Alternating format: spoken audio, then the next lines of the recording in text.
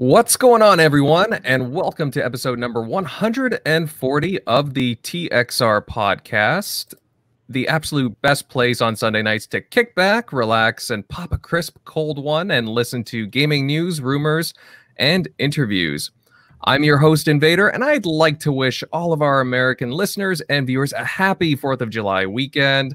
I hope you're all having a good time, having a barbecue going on, and just enjoying the holiday. And of course, as well, a few days ago, it was Canada Day. And I have to wish a happy Canada Day to all my fellow Canadian listeners just joining us, like J-Dubs here. Yeah, happy Canada Day, bud. And yeah, let's get this party started. Get on to the panel intros. And for tonight's show, we're joined by two absolute powerhouses in the Xbox community. Both are members of the Gamers United Guild, between the friendly podcasts of NLG, TXR, Four Guys with Quarters, and the Retro Renegades. And first up from the Retro Renegades, we have the graphic god Jay Williams with us. How have you been, man? I'm doing great. Yes, thank you for inviting me. Happy 4th of July to everyone. Happy 1st of July for all the Canadians here. Yeah, this was a long time coming. Thank you for inviting me. Of course, buddy. You know we'd love to have you. And yeah, before we get started, Jay, what have you been playing recently? Anything good? Actually, I've been dipping into Game Pass, and I've been playing The Messenger. And absolutely loving that game. If anyone hasn't played it and they like, 16-bit style ninja games with witty dialogue, the game is hilarious. The game is very, very retro. It's right up my alley. Isn't that made by Devolver? Yeah, or no, I'm thinking of Katana Zero or whatever that is. I'm not quite sure. But my other go-to game that I play an awful lot of is Mortal Kombat 11. And I've just been trying to perform all the friendships and all of the stage fatalities recently. I'm not much of a seeker of the gamer score. I'm not one of those guys that has to go out and 1,000 every game I play. But if I'm having fun, I'll keep playing it. But for the most part, that's what I've been playing. Yeah. Nice. All right. Definitely have to check that out sometime. And also joining us from the terrific NLG podcast, we got Mike Mullis. Hey, Mike, how's things at your end? Oh, what's going on, Invader? Hey, I already brought the 2 downvotes with me, so they found me. They found me. What's going on, guys? It's about time I get to do a show with Jeremy. He missed the last one I was on. What are you talking about? I was here. You just forgot. You were not. You weren't. Dude, you weren't on the last one. Are you sure? You're getting old, buddy. Sorry. I am getting old. There is no doubt about that. I thought it was just me. Yeah, it was. I thought it was just a hold of you. Wait a second. Oh, okay. He's saying, Mike. He's saying you're getting old, but he's the one with gray in his beard. Yeah, I'm starting. Yeah, he is, but I'm starting to catch him. I'm starting to catch him. What's up, Jay knows already. What's going on, buddy? Yeah. Gentlemen, thank you for joining us today, Mr. Course. Jay. Yeah. Full disclosure, Jay has done work for me in the past. Thank you, Jay. I really appreciate your services. Yeah, for sure. Awesome artist. And Mike, thank you for my brother. My brothers. This is great. I love coming on here. This is it's awesome. Support and be supported. We're all part of this. We're all part of the same team, right? Gaming. Yes, sir. Oh, yeah. Jay, happy Nova Scotia Day if they have that kind of thing. Not really, but yeah, every day is Nova Scotia Day for me, right? There you go. Jeremy, I just want to remind you that since I have done your art in the past and I still have the original files, I can put a little gray in the beard for your character if you like. Hey, wow. You could. How about like a little box of Just for Men or something on the side? And it could be dyed in or something. He could be there with the little brush. Yeah, a little Just for Men box right beside his avatar. All right, fellas, we'll move on to the other TXR members on the panel. Centurion Buddy, hey, you must be tired from your podcast workout earlier. Oh yes, second podcast today. Yeah. Let's start hours 3 and 4. I got to do a podcast today with Stubbs Gaming on his podcast, the Stubbcast. Kind of revealed a little bit about myself on his show. Talked some games, talked other stuff. It was actually a fun couple hours. And now here we are, ready to talk more games for another couple hours with another group of awesome people. Stubbs does it's a good refreshing. show, man. Oh yeah. Who Stubbs? Sorry. Yeah, Stubbs does a really good show. He had me on last month. Yeah, I love that one-on-one thing he does. It's different, it's unique, and nobody else is doing it that I know of. And Yeah, I mean, like actually, and I know Invader sat down with him. You have sat down. I have. Dealer. Jay sat down with Yeah. him. And it's he's- actually really cool because it's like kind of like the people that you all love to listen to their opinions. All of a sudden, you're hearing about them. Yep. Mm-hmm. No, absolutely. I sat down with him a couple of weeks ago, and yeah, it was a nice talk. He doesn't ask you the usual kind of stuff, and it's really personal. Well, it's very personal the way that he goes about things. So Yeah, and it's not like forced personal. He just asks questions, and whatever you put out there is on your own accord. yeah, absolutely. But moving along here, Shock Buddy, Eric Shockley, how's things at your end? Oh, pretty good. I've been trying to finish Last of Us. I swear that game feels like the pacing's a little off in it. It feels really long. I think I'm at like 23 hours in it.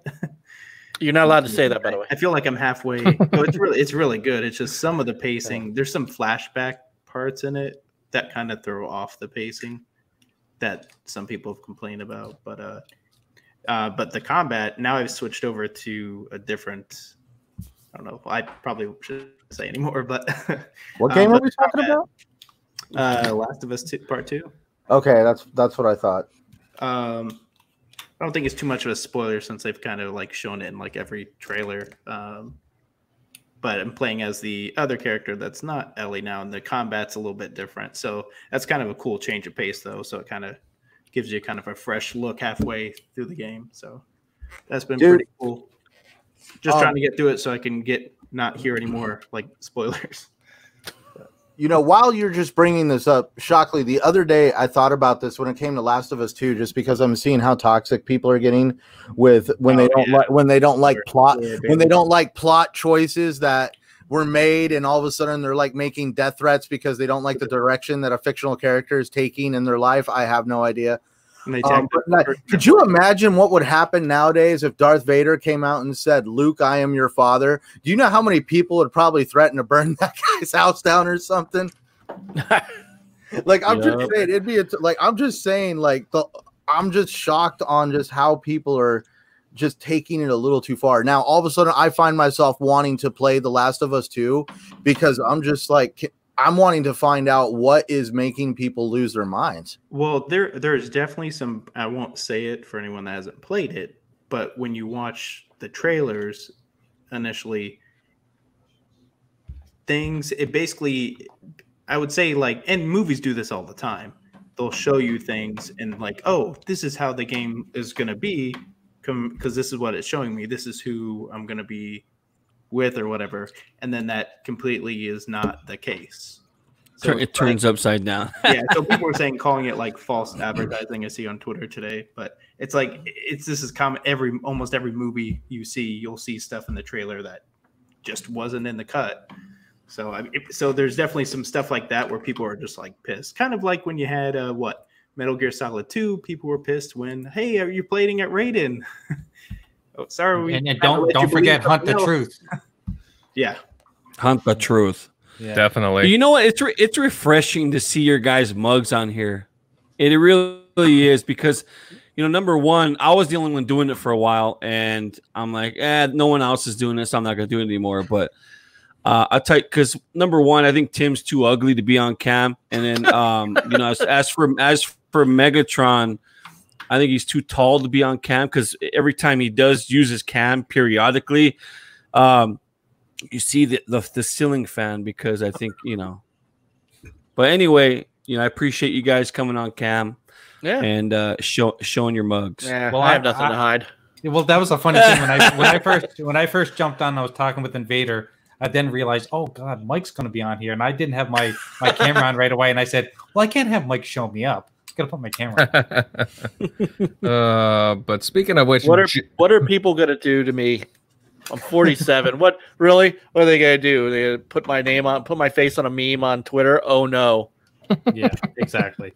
Oh, now you just started something, Mike. Watch out. Oh man, Jeremy, buddy, nice to see your mug on the screen. Of course. How have you been enjoying the long weekend?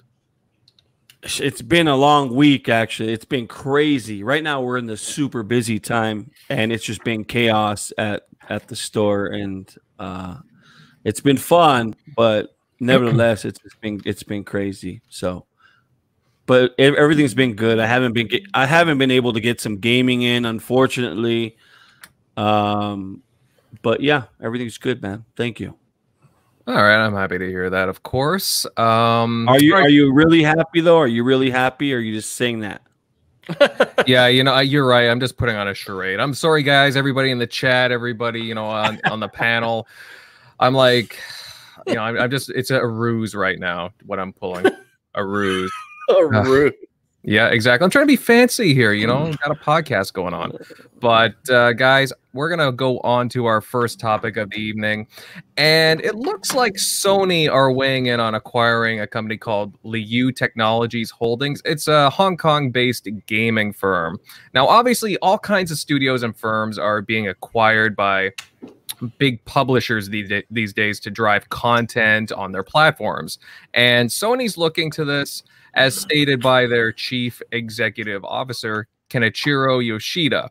They're looking to acquire. Liu is listed at about 1.2 billion in market value. That's quite a chunk of change there. And they own game studios and have certain holdings for game studios such as Digital Extremes, which make Warframe, Splash Damage, which have worked on have made Gears Tactics, and have a 20% stake in certain Affinity.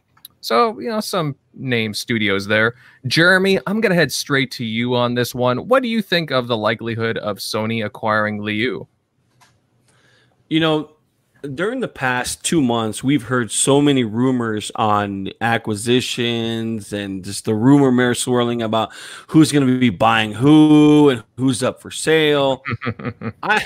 I'm not believing anything until we get some some proof that's going to happen. But as of right now, I'm still on the fence whether or not this is going to happen. Does it make sense? I mean, Warframe is actually it's one of these cash cows people are still playing. There's a heavy community that drives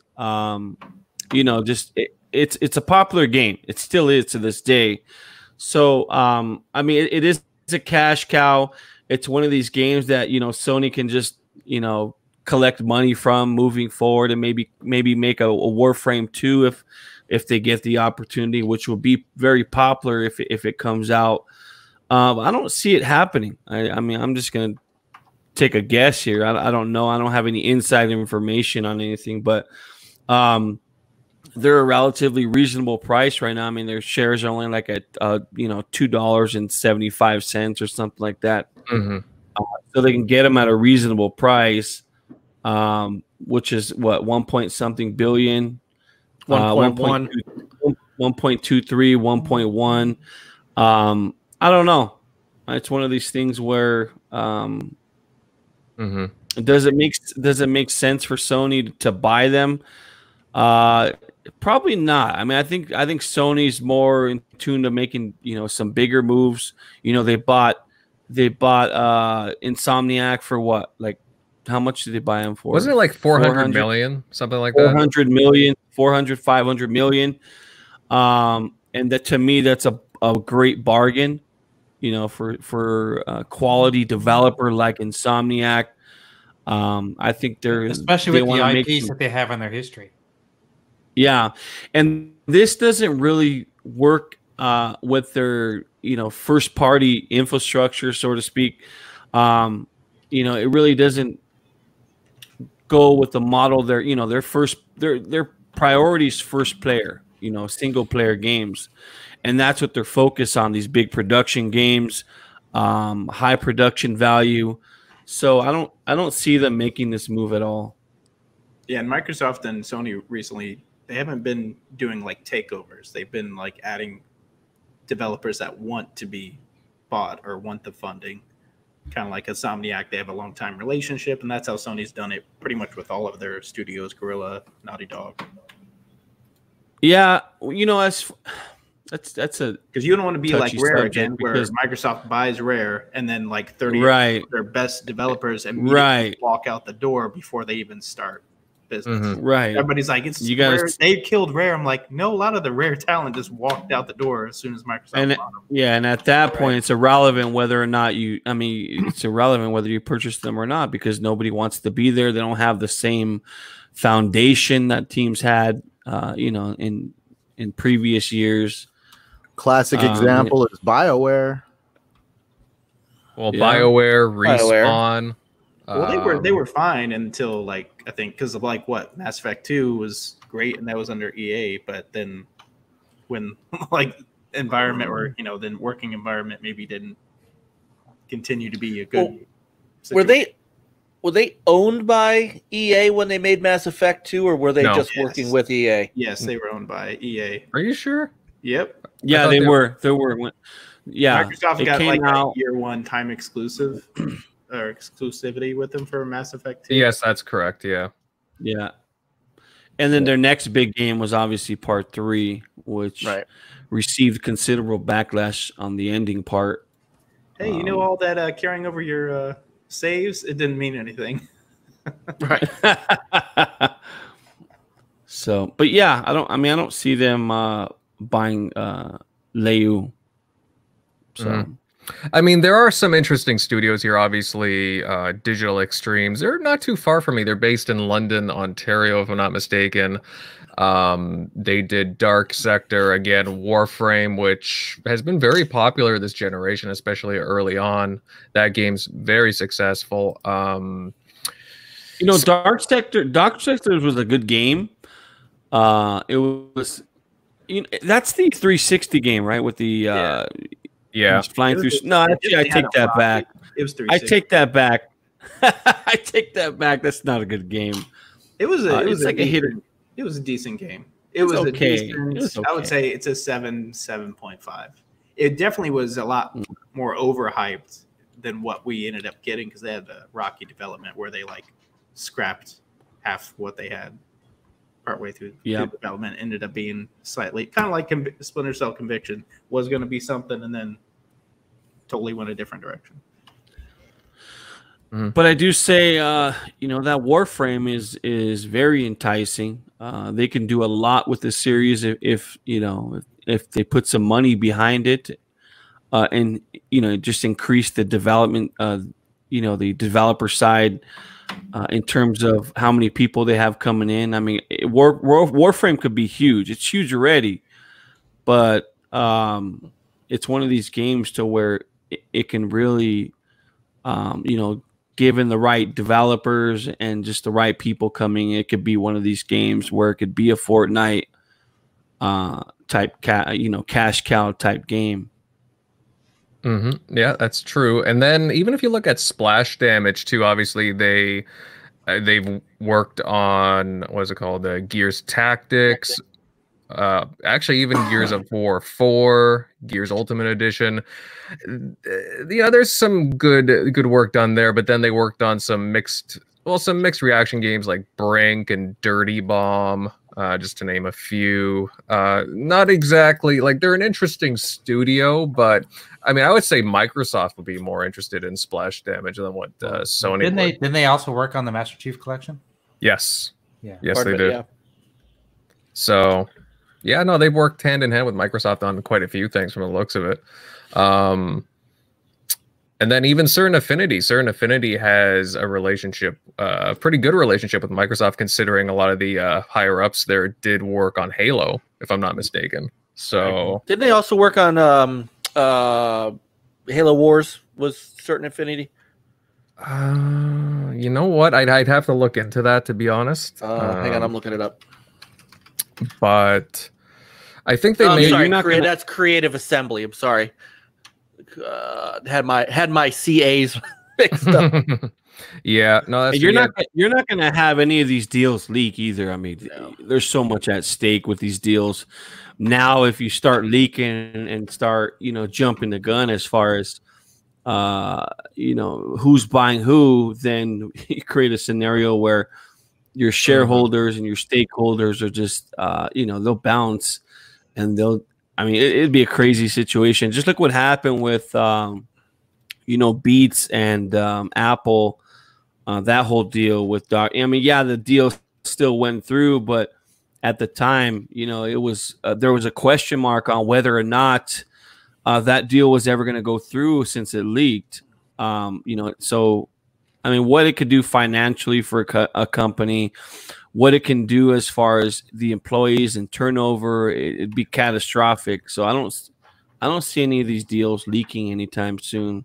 I mean, it could happen, but knowing this day and age. Oh, absolutely. Now, if it does, I wonder if Microsoft would potentially counter with call up AT&T.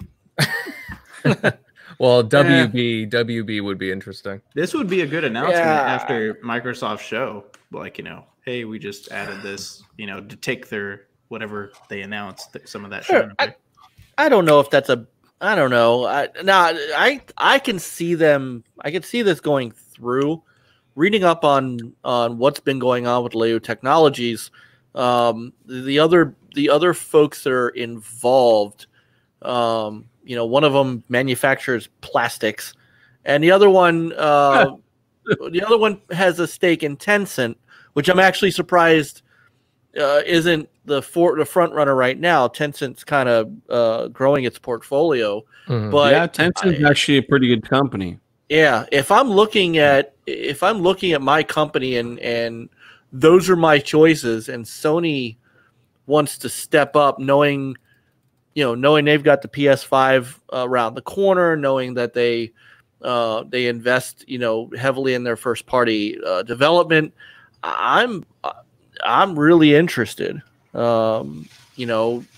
Warframe would likely, I would assume that games like Warframe would stay as they are. There's a lot of investment in the other platforms.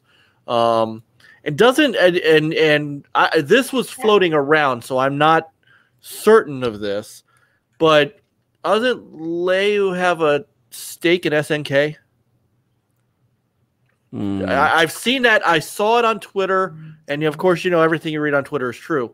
But I wasn't sure if that was actually. Yes, they do. Okay, so SNK, Mike. Take it for what it's worth. They're dead. I mean, really, it's their IP, their IPs that are intriguing.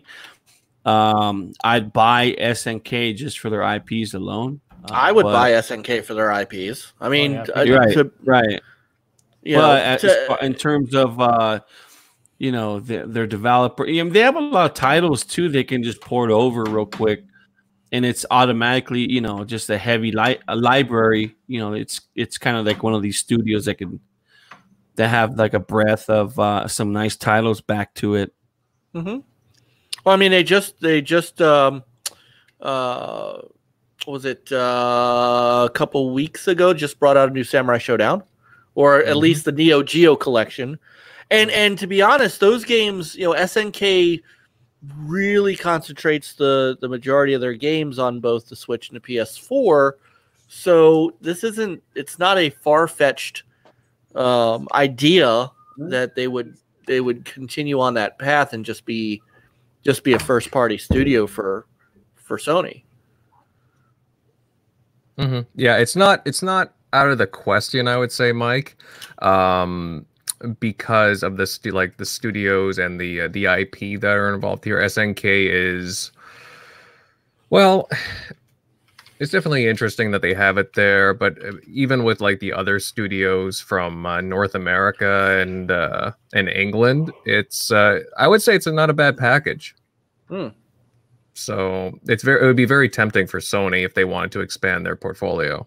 And again, like I would say, like, how do I put this, guys? Like, it's interesting with all this because it seems like there's a bit of a publisher arms race going on here with all these studios being bought up by all these big publishers, you know. Yeah, well, there's a lot of trouble right now in terms of who's making money and who's not. You know, right now in this day and age, it costs so much to make a video game. That's why you see. I mean, Capcom just recently made a surge back, and they kind of re-envision and reimagine themselves and kind of rebranded themselves in a way where they're making good games now, and which they're making some money now on them. So they were in trouble for a little while, and back in the day, a few years ago, we heard stories of Capcom being bought out by somebody, Sony. I think there were some rumors swirling around as far as that goes. But again, it just costs so much money. Now, if you can get, funding behind the games that you want to make and just partner with somebody that you like, whether it's a Microsoft or Sony or a Nintendo. I don't see Nintendo buying anybody anytime soon, but that's what they're going to do because it makes sense. You can still get the games created that you want to make, and you don't have no financial obligation. Yeah, you have to hit your budgets and deadlines and stuff like that, but at the end of the day, you don't have to put your own money towards it. You can have somebody else fund it. Yeah, no, absolutely. It's an interesting article that popped up, interesting news with Leo Technologies that Sony would be buying. I mean, I do see them acquiring more studios in the near future. It's just a matter of, how, again, Insomniac was pretty reasonable, 400. So for this, I don't know if they go for like $1.2 billion worth of studios, but still interesting piece of news, guys. I'm going to transition now into our next topic, fellas, and it looks like next-gen games are going to get a bit pricier.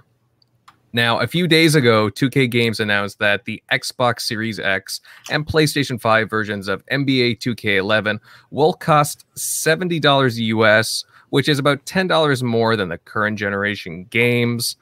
And I'll say this, with 2K doing this already, I can't imagine they're the only publisher increasing the cost of their games in the coming months. Jay, I'll go to you first on this one, bud. How do you feel about the prospect of next-gen games going up in price? Because, hey, as Canadians, we already get hit pretty hard as it is. Definitely. I mean, we're already paying $79 plus tax, and the tax changes depending on what province you're in. So when I'm done buying a game at $79, it's usually close on $90 after taxes. Wow. So and that's for a new game, and that is why I love Game Pass. But I still remember being a kid. I mean, I don't remember when that whole transition changed from when the games went from like all over the place. It was basically the wild, wild west of gaming prices back in the 90s. I remember buying Street Fighter 2 Championship Edition for the Sega Genesis, paying $100 for it. And this was 1993, something like that. Yeah. So that's a little bit different. I mean, because you're looking at cartridges were expensive to make. Right. That's part of the reason. I mean, look at the Neo Geo, with the games were like $75 or something like that, $80. They are more than that. Yeah, some of them were more than that. Now they're a fortune. Yeah, a small fortune, the right ones anyway. But it's just stupidest decision I ever made. Yeah, it's one of those things too where, again, I'm going to repeat, and sorry to cut in on you, Jay, but no, not at all. It's one of those things where the development costs are so high and so much that you have to raise these prices in order to stay afloat. They're not doing it. They're not doing it just because, we're going to just, cash in on these, on the video game craze because of code. That's not what's happening. it costs a lot of money, and that's why you see you see these rumors on Bloomberg and whatnot about these companies being put up for sale. Mm-hmm. It costs a lot of money to make a game, and one game, if you have one fail and a heavy investment into one game, it can break you. Oh, we've can seen break it. you. We've definitely seen it.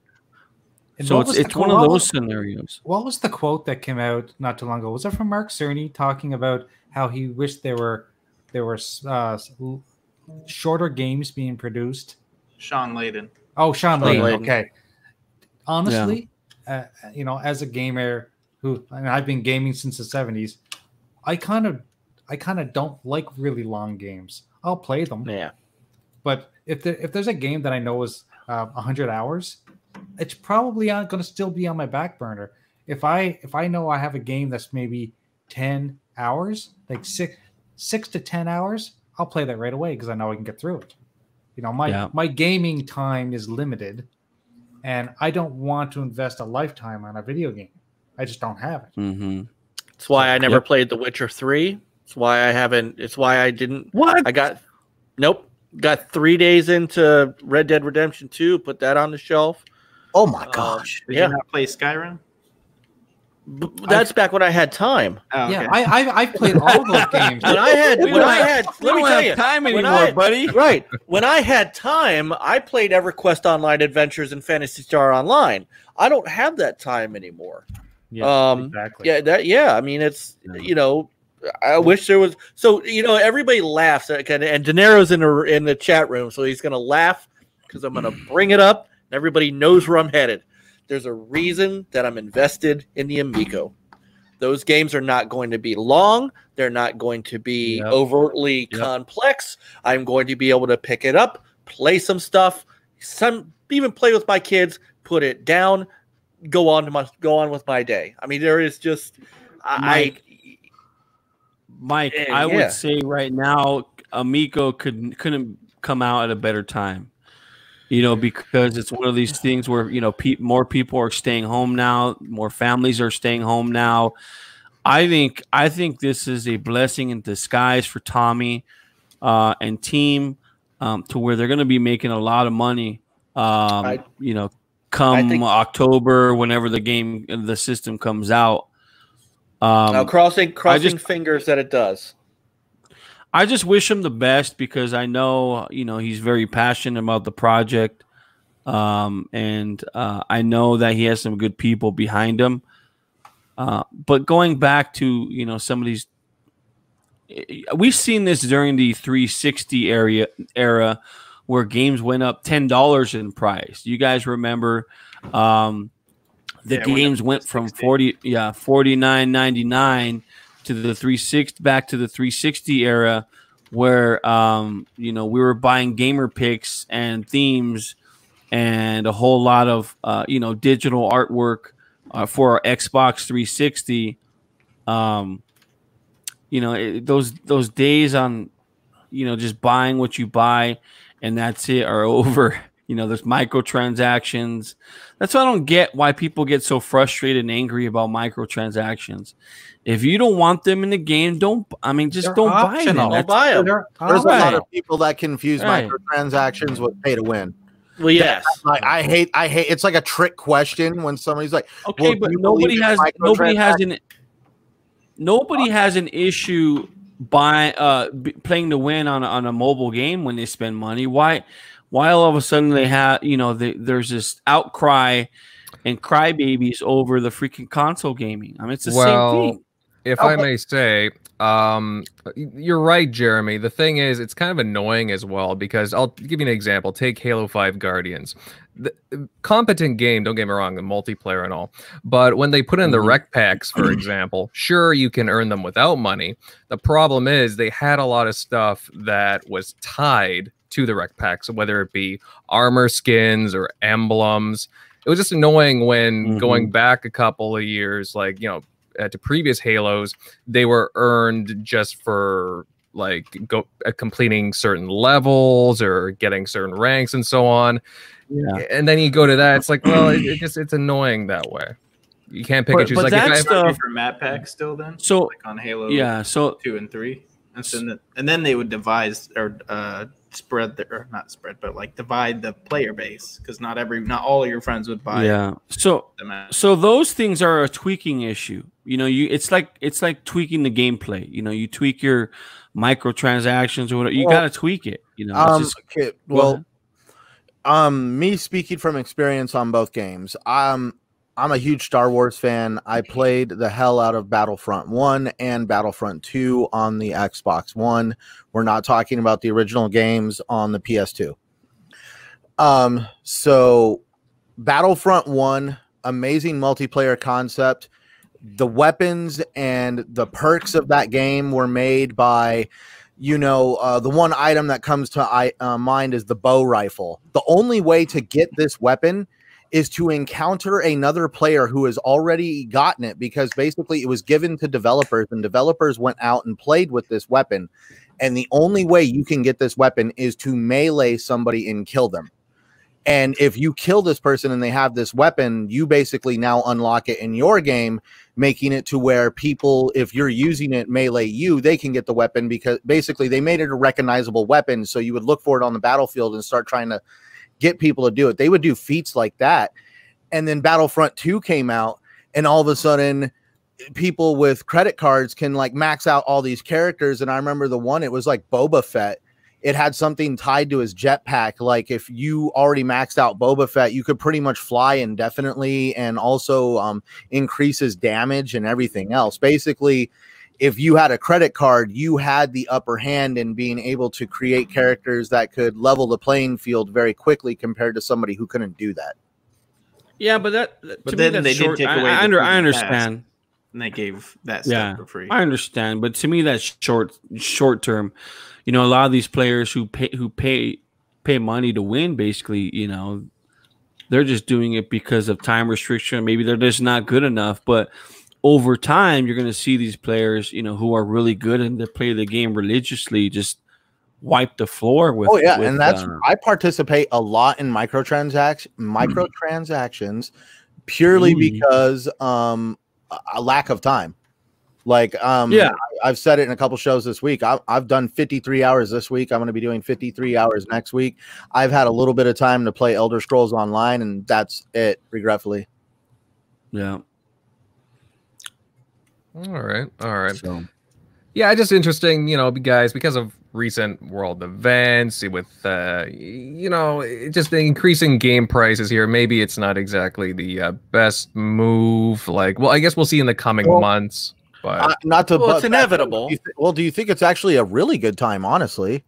You actually have services like Game Pass to actually help supplement gamers that are on a budget. I don't like using that term, but yes, there is some people out there that game on a budget or have preferences on how much that they will actually spend on a game, and Game Pass helps make up for that. And I'm pretty sure companies like EA, Activision, companies that are very aware of controlling their profits, we'll just call it, they know that these services are now existing. So maybe in their room, like maybe it is time to start upping the price of games a little bit, just because now that there's not this But now this also doesn't say the games have to be that expensive. We're seeing great games come out right now. Like Maneater came out at $39.99. State of Decay came out at $40, even though it was in Game Pass. But a lot of these games have Disintegration recently came out at $49.99. So definitely there's gonna be different tiers of games. It's kind of like based on price now. I only see that $70 price tag, $80 price tag really for these games that really are going to be hundreds of hours. Right. And that's what my question is. Does it carry over to some of the other games that we get for $19.99, $29.99? Does it carry over on those types of games? There's a big question mark regarding that. Yeah, good point. Does it raise everything by $10 basically? Right. Exactly. Right. I mean, we've seen them supplement to like this generation. We've had who knows how many deluxe editions, digital deluxe editions, gold editions. Like they've been offsetting their costs in a lot of ways, but eventually the prices, I guess, we're gonna jump. Maybe this is actually time, because this has actually been leading to another debate I keep hearing everybody talk about. Does this mean we're going to start getting a price difference when it comes to physical and digital? Oh my God, you and I need to play the lotto and pick the same numbers, because I was just about to say that. And the answer is absolutely not. I'm wondering it's going to, but now it's starting to become. I ain't going for that. Walmart ain't going for that. Well, but somebody's got to flinch, because the idea now that people have been skating around the whole, what are you paying for if the game's the same price digitally versus physical? Now that people are getting, digital is becoming more of the mainstream than it is the niche. And if we're getting above, let's say, and I don't know that we're there yet. I haven't seen statistics. COVID-19 is going to hammer the nail in the coffin on that. I walked into Best Buy today. The Xbox and PlayStation sections were nothing but green and blue walls. Yep. Yeah, mine too. My Target over here, they're in a console to be had. There isn't a game to be had. But you know what? The difference is the digital. If digital now gets above 50%, which you're right, with COVID probably is if it's not happening already, it's going to. That conversation is going to manifest itself by people who are going, oh, wait a minute. If I go to the store, if I don't want to go to the store and pay for the box and the manual and the shipping and the retail and the tax and all that stuff, why am I paying the same price digitally? Now, the counter to that is that, well, maybe the price physically maybe the price physically would be higher, but we're not charging it. I mean, there's two ways to go about it, but at some point, those two price structures have got to have, one of them has to give way. Are we paying for convenience?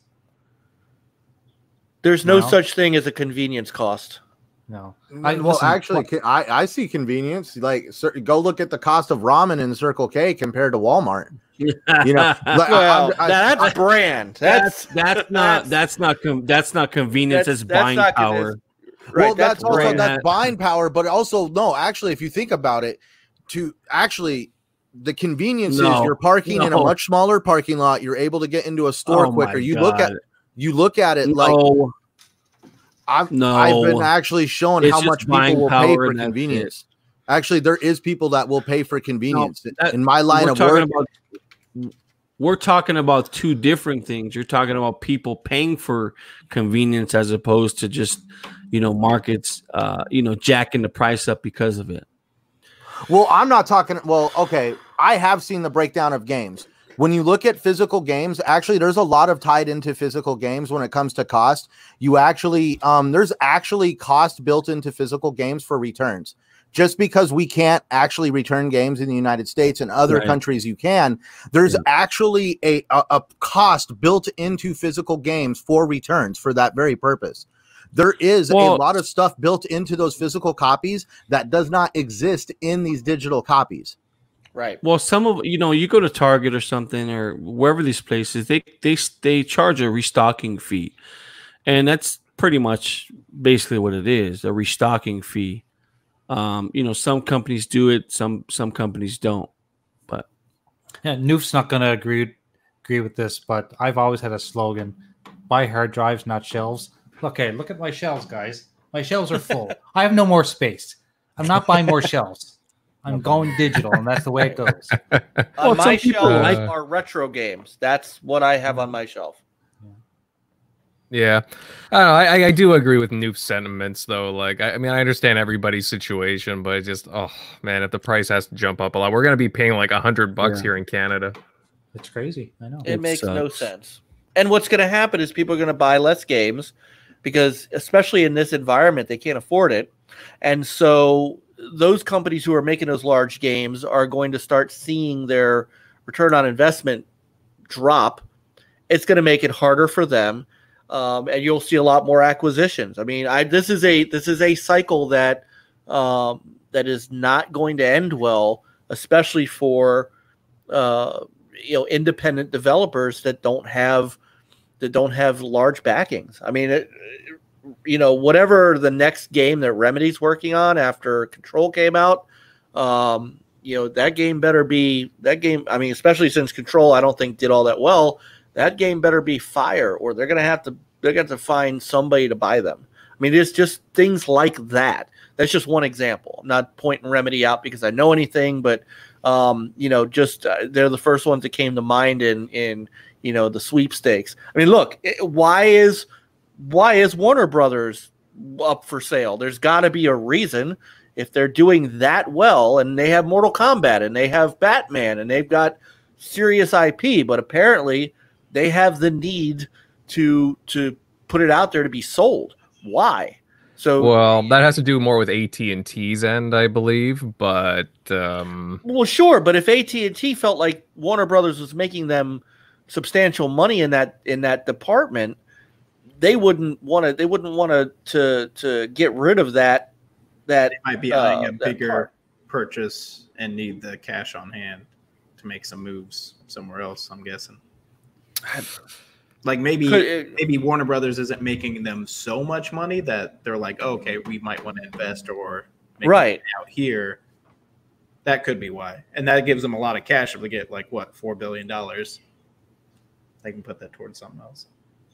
Yeah, well, Noof says they're over $100 billion in debt. I mean, $4 billion doesn't, Yeah. Well, I'd have to double check that. Who's in debt right now? Well, we're talking about the demise of AT&T. Yeah, well, according to they bought DirecTV. They lost out on that one. Yeah. Dude. They bought out. So many people have cut the cable, and COVID-19, like a couple articles I read, said it's accelerated how many people are starting to cut the cable when it comes to satellite companies, especially. Everybody's kind of moving over to like internet-based television because they all live busy lifestyles, and they'd rather have it on demand than have to juggle. Yeah.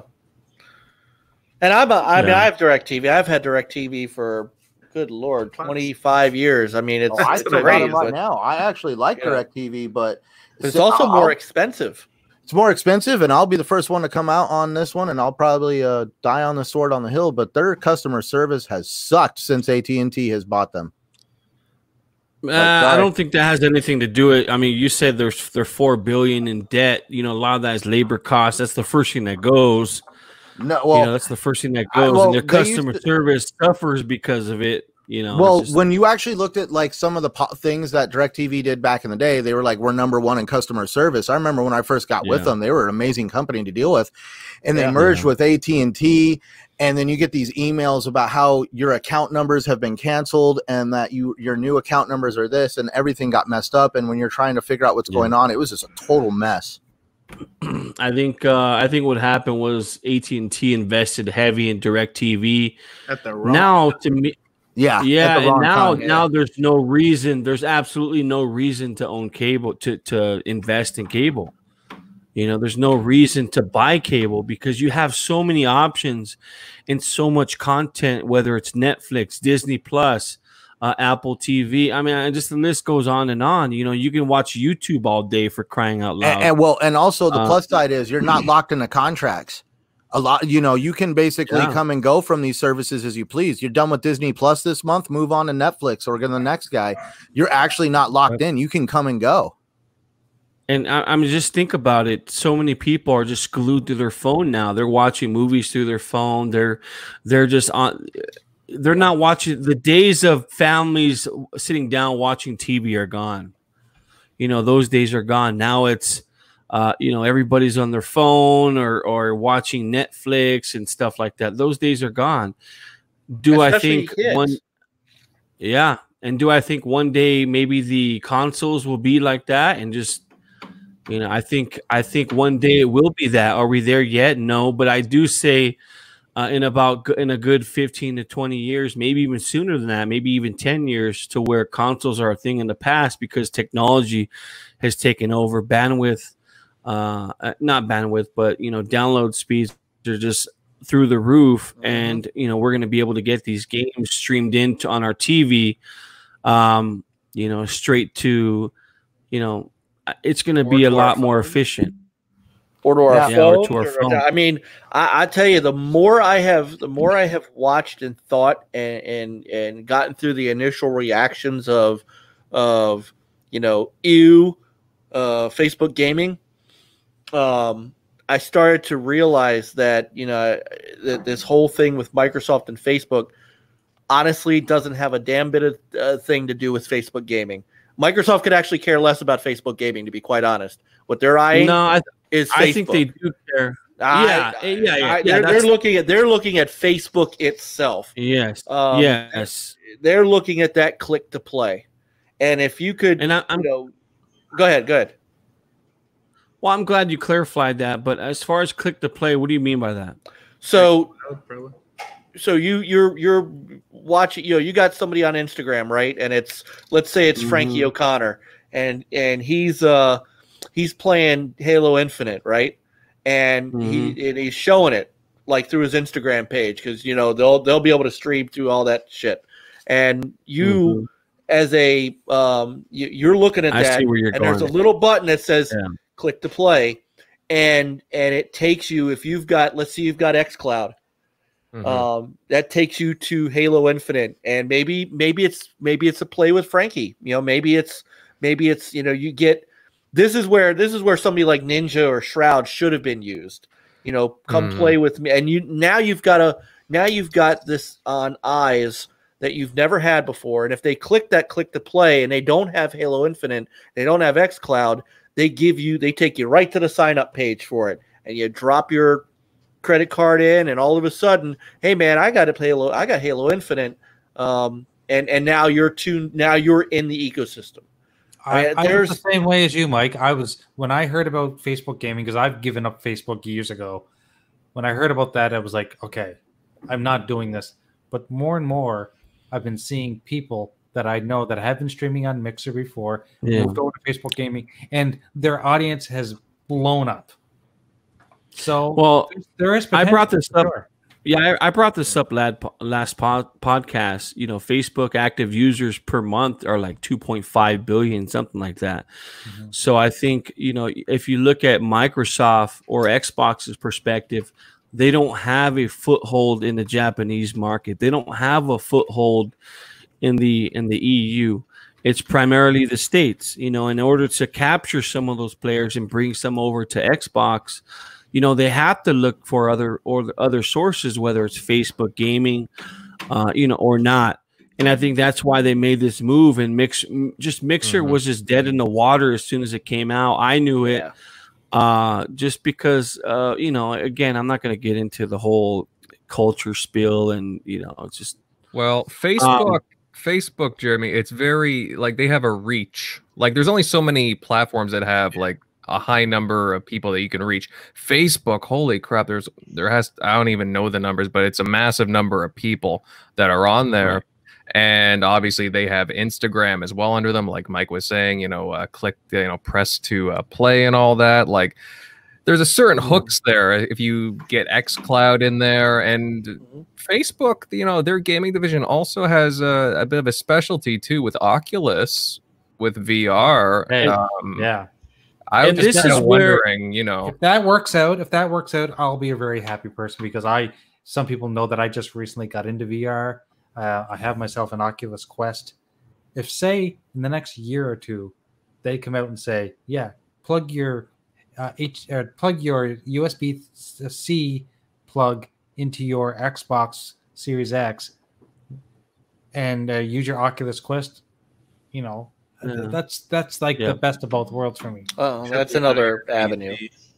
And so now this is where Dreadpool said that Italian Clowns had 500 people watching him on Facebook last week. Wild. Now I mean I've gone through because I'm part of gaming groups on Facebook, because that's really all I do with it at this point, because Facebook's a crap show like Twitter. But I do like the gaming groups. Now all of a sudden, every 20th or 25th thing in my feed is somebody streaming a game on Facebook gaming. And so I can sit there and if I want to watch him, and it does a little autoplay so that I could get a little glimpse at it. And if I like what I see, I can click on him. I mean, there's some exposure there that you don't have on YouTube. You don't have. I mean, they have a they have a built-in feed for you that no other streaming platform at this point has. You know, you could go to Twitch and you could see all the Twitch streamers, but that you have to go to Twitch because you're going to look for something like that. I'm seeing it strictly on my my Facebook feed, and if I want to watch it, boom. Yeah, it allows them to amplify where Mixer just was not going to be able to push xCloud. No. You know, I think once Xbox gets its feet on the ground in terms of, you know, some of these games that are coming out, you know, in the past they've released just I'm going to be upfront, they released garbage. You know, Sea of Thieves was a disaster when it first came out. You look at Crackdown 3, you look at State of Decay, those games cannot come out. Yeah. Don't talk about my Crackdown 3. Like the early PS3 years is what it was. Well, okay, what I'm getting at is now with Facebook Gaming, when Microsoft releases a great game, you know, look at Sea of Thieves on Steam. You know, Sea of Thieves now is in a playable state, a very good state to where people want to play it. It wasn't like that 2 years ago. It wasn't like that a year and a half ago, or even a year ago. Now, if you're with my Xbox's vision, and they're creating these games, buying these games, or these studios that create great experiences, it's going to catch like wildfire with their model now going to the GaaS games as service. You know, I think sky's the limit as far as Xbox, you know, and some of the revenue that's going to come in with it, but they have to nail these games. Again, those games of the past cannot come out today like and in the state that they're in, hoping that Facebook Gaming is going to be an asset to them. Because I guarantee you, if they release crap with the studios they have now, guess what's going to happen? Guess what's going to happen? It's going to spread even, you know, like wildfire even more now because of the exposure. And that's why, you know, when these games come out, they have to be good. They have to be on point. It's just one of these things where it's going to be interesting over the course of this year and next year to see exactly, you know, Xbox's investment and whether or not it's paid off or not. Sorry, guys. Before you guys continue, I just want to say thank you for having me. I have to take off. It's 11 o'clock my time. I have to get up early in the morning for a meeting. But it was great podcasting with you guys. I've not had the pleasure to spend any time with Centurion or Shockley in the past. Nice to meet you guys. And Dan, it was nice to see you again. Invader, you too, my brothers, care, and Michael. Mike's my brother too. My brother Jay. We will see you guys on the flip side later.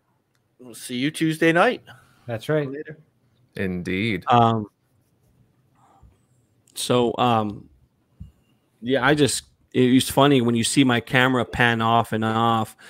I'm in the middle of my conference call, so I'm trying to walk and chew bubble gum at the same time. Hey, that's impressive. Yeah, so if you see my head turn, look over, and you know I'm just kind of paying attention to it. But yeah, so hopefully I could stay on longer. I don't get called here in a second, but we'll see. Absolutely, guys. Well, I mean, that was a great talk about the whole, you know, if the game prices, you know, potentially could get hiked with the next gen consoles coming around.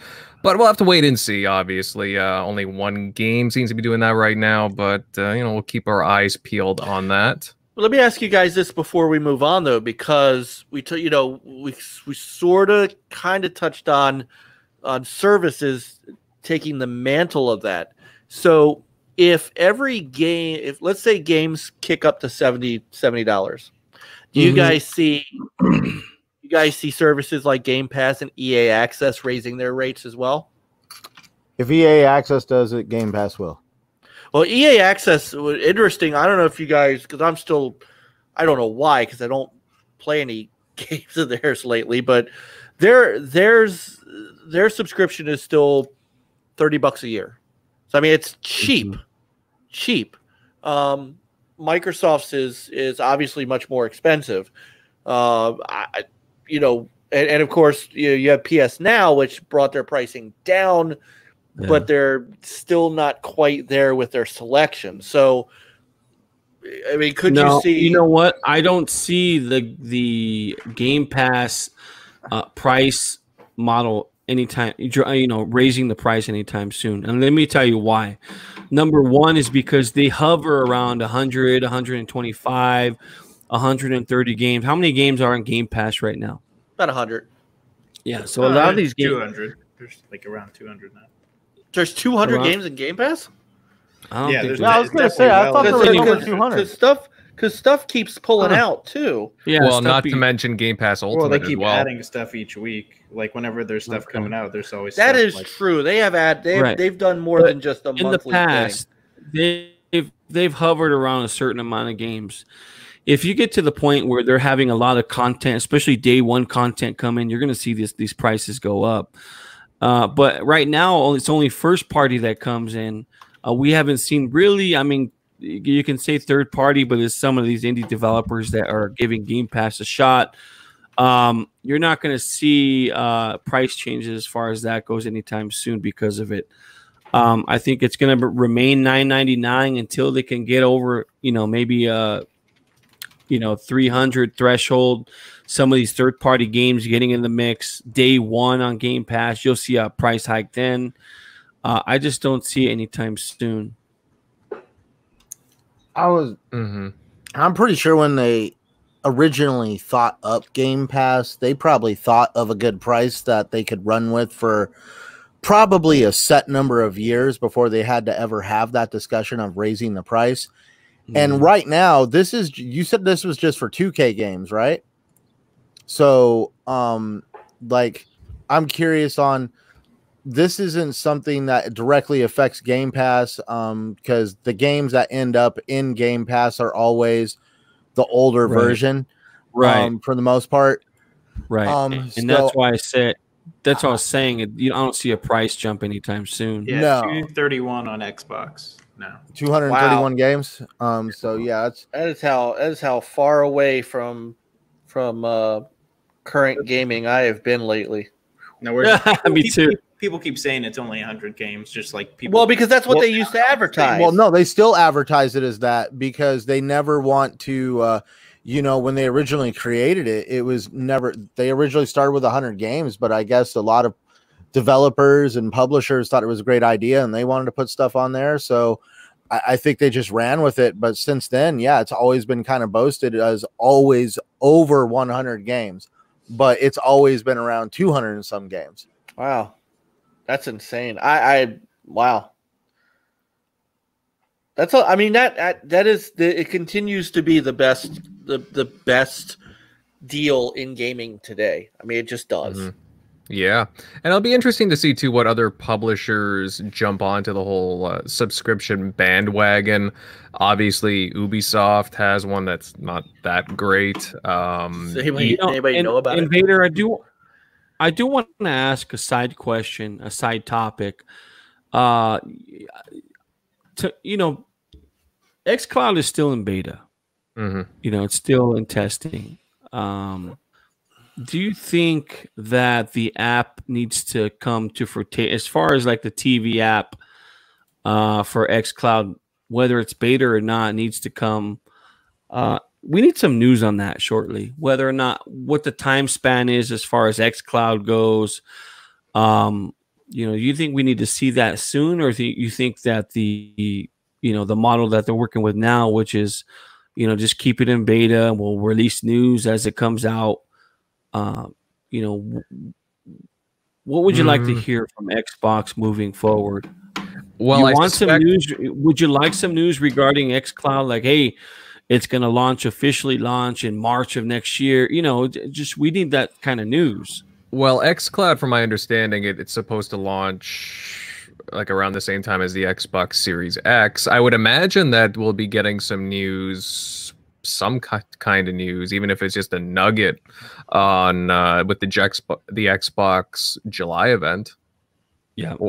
either that or the rumored August event too, which might be for the Lockhart announcement from the sounds of things. But I have a feeling they'll be dropping the information pretty soon when we can expect the official launch. Because you're right. I mean, you know, they've been kind of quiet with some aspects of that, and yeah, it'd be good to know what's going on there.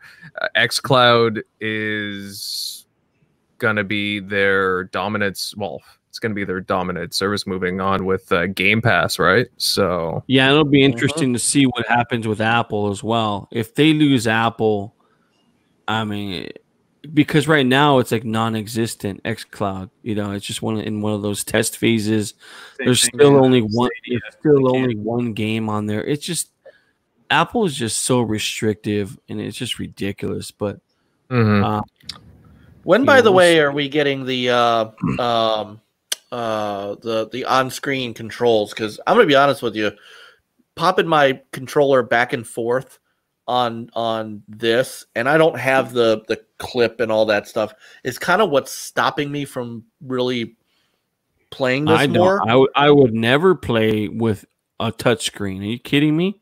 I would at least try it. I mean, there are some games that would at least to give me, but that option was supposed to be there. Dude, the first time you can play on a touchscreen, I'm going straight into a Mortal Kombat lobby, and I'm going to rock it. Yeah. I would love to. You should record that.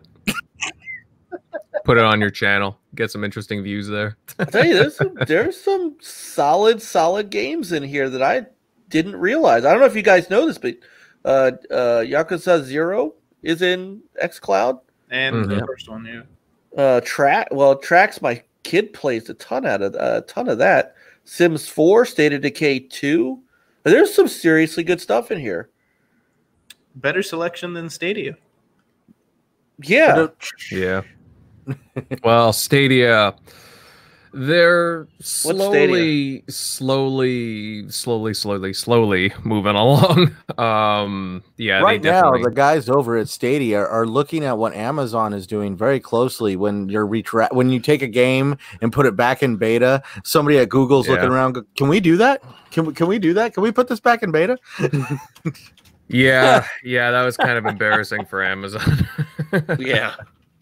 But yeah, they're still kind of learning the ropes as well when it comes to gaming. But they've been quiet, though. They've been quiet. I'll be interested, what they have to say in the next couple of months. I love these big Fortune 500 companies that roll up their sleeves thinking that they're just going to walk into like the gaming industry and kick ass. And then they like come dragging themselves out like with a black eye, just all tore up. It's like, oh my God, it's crazy in there. In the gaming industry, everything's about experience. Everything. If you're in the market, just how important. Just look at Nintendo. Nintendo makes so much money. They're probably the most profitable video game company ever. They've made the right business moves in terms of what's good for them.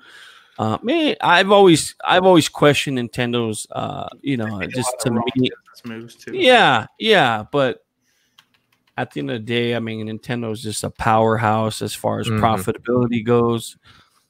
So absolutely, guys.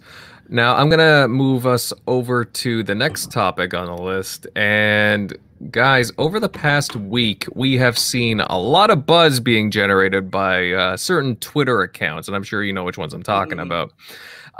Some internet sleuths discovered Twitter accounts for 2 Microsoft IPs with placeholders in them. One is at Fable, and the other is at Perfect Dark Game. Now, the Fable account, I mean, it supposedly has a registered Microsoft account attached to it, while the Perfect Dark account is, well, it's a bit trickier. Supposedly, it's a fan account, but it's followed by a Microsoft employee, Ken Lobb of Xbox Game Studios, formerly of Rare. So that's kind of interesting. Now, the head of Xbox marketing, Aaron Greenberg, came out and he dismissed the account, stating that, and I quote, "I know everyone is hungry for news, but sorry to get your hopes up. These accounts have been inactive for years. It's standard practice to secure social handles for our IP, which that's true. I'm not saying that it's not, but it's an interesting statement considering these accounts they're rather new, right? Because that's right. I responded specifically to him too, and called him out on that. I'm like, Aaron, this was just registered like last month. Yeah, the timing on this is horrible. Yeah, the horrible, Fable. man. Yeah, Mike, the Fable one was created back in March of 2020, and the Perfect Dark game one, it was only created a month ago, just in June, which is, that's what a lot of people are kind of like, well, Aaron, what are you talking about? So, Mike, of course, I'll start with you on this one. It's weird trying to decipher what's real here and what's fake pertaining to these things. But what do you think is the likelihood of these accounts being real, and if we'll be seeing them in the Xbox July event? When I heard Aaron say that, the other thing is, you don't. Sure, if you're gonna hold those accounts, those inactive accounts, why didn't you do that? Why didn't you do that a year ago? Why didn't you do that at the beginning of the generation? Why didn't you do that? Why in June? It's fun. It's funny, Mike. Your thing, Mike. You ask all the right questions. And there's some people on here. I'm just gonna call him out. Tim, for example, that guy will believe anything on Twitter. If it comes through the line, I mean, he'll just believe it no matter what. He never questions it. He never questions anything. He'll just it's cut. Yeah. So we started giving him shit about it in chat. But so, what's your opinion on these accounts? Of course, they're real. No, I was asking Downer. Does he think the accounts are real? No. I think Aaron already confirmed they're real. He said it. Yeah. He said, this is them securing. But that's where it's funny. That fan account was like, "Oh no, I just got lucky." I'm like, "Yeah, Ken Love knew this account. Knew to look for this account that would have no followers. It was a dead account, and he knew to look for you just out of the just randomly a month before. One of the creators of Perfect Dark, totally, that totally makes sense. Yeah, I think about half, maybe a third of them are real. Half of them maybe. We'll see. There's a lot coming out. We've seen a Ninja Gaiden one. That was pretty funny, actually. That was everybody started following. That was the fake one. That was sure. funny. It's already deleted. It's already done. Everybody was having fun, The thing is this, and this is the other thing that I said to Aaron. I was tongue in cheek. The fan base has been asking for these games for a generation, and you can only ignore them for so long before people start to to walk away knowing that they're not going to get what they're asking for from you. And this is one place where they really could learn from the other two major players out there, because both Sony and Nintendo, and more so Nintendo, understand the power of their IP. Microsoft, and especially Phil, if Phil really, and I know he has been around, forever, but he's got to know that people have been asking for Perfect Dark and Fable for a decade and a half now. And the last time we got a Perfect Dark was at the beginning of the 360, the launch of the 360. So the idea that these things just popped up out of nowhere and they're just placeholders. We're not actually really going to make these games. We're just going to hold on to the Twitter accounts for them. That's so bizarre to me that it would almost be a slap in the face to the Xbox fan base if that were true. Yeah, if it were actually true. I could not fathom that they're sitting down at Microsoft Game Studios and now having a breadth of studios to play with. And you could spread it around. I would actually, to be honest with you, I'm not a big Fable guy myself, But I would be extremely interested to see what Double Fine could do with the Fable IP, considering their background. I mean, they're the next thing to me to Rare as far as character design and story design. Could you imagine that? And then yeah, but I think I don't know. I think Fable needs to be reimagined. I think it's one of these games where get away from the British humor, get away from the humor bit. It needs to be an epic Zelda-like type experience to where it's finally going to get some of the respect it kind of deserves. I mean, Fable's kind of been one of these games where, when Peter Molyneux created the game, he promised a lot. He promised so much. You guys remember some of the shit he said. Mm-hmm. Oh yeah, everybody. So I've always had high hopes for Fable. I've always had this thing to where given the right people, the right developers, the right characters, the right story arc. I've always said that Fable could be a powerhouse in this industry. It hasn't come, it's not even close to that right now. Mm-hmm. Go ahead. Sorry. I just hope, Playground Games just does its due diligence. Whoever's making it, we still haven't got confirmation on it. I just hope they do their due diligence and just create a memorable experience, a great story, great characters. Because that's what Fable and Xbox needs right now. They need those type of experiences. Mm-hmm. Yeah, it's weird not having Fable around this gen. Yeah, it is. Yeah. Even though, like I said, I'm not the biggest Fable guy, but it was one of the staples of the library. Now, indulge me on one more thing, and I don't necessarily think this will happen, but I think this is the greatest thing that could happen, is that during this July show, we already know Halo Infinite, so you can't surprise people with that. But the last teaser is a Perfect Dark game, and you find out that is the Initiative's game.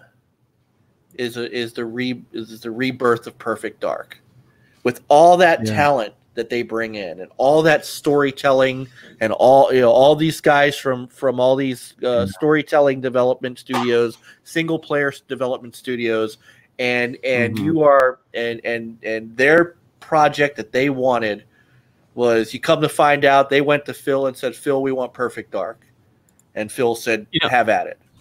I would love to see that. And I do think that, given the right people, again, Perfect Dark could be it could be Xbox's, The Last of Us 2 or Last of Us 1.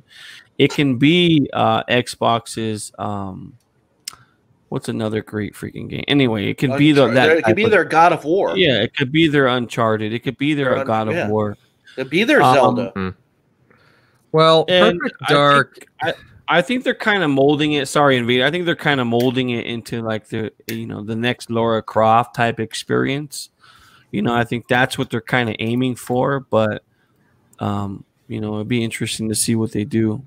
I don't know. See, I don't know how you do that with Perfect Dark. Like, don't get me wrong. I want to see Perfect Dark expanded. I was a huge fan of the first game. I played the 360 one. I was like,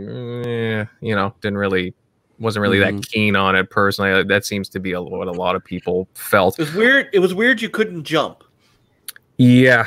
Although you could like dodge and stuff and roll, but it was kind of weird that the way that they did it. But remember the arrows? They put arrows on the ground because the level design was so not good. Mm-hmm.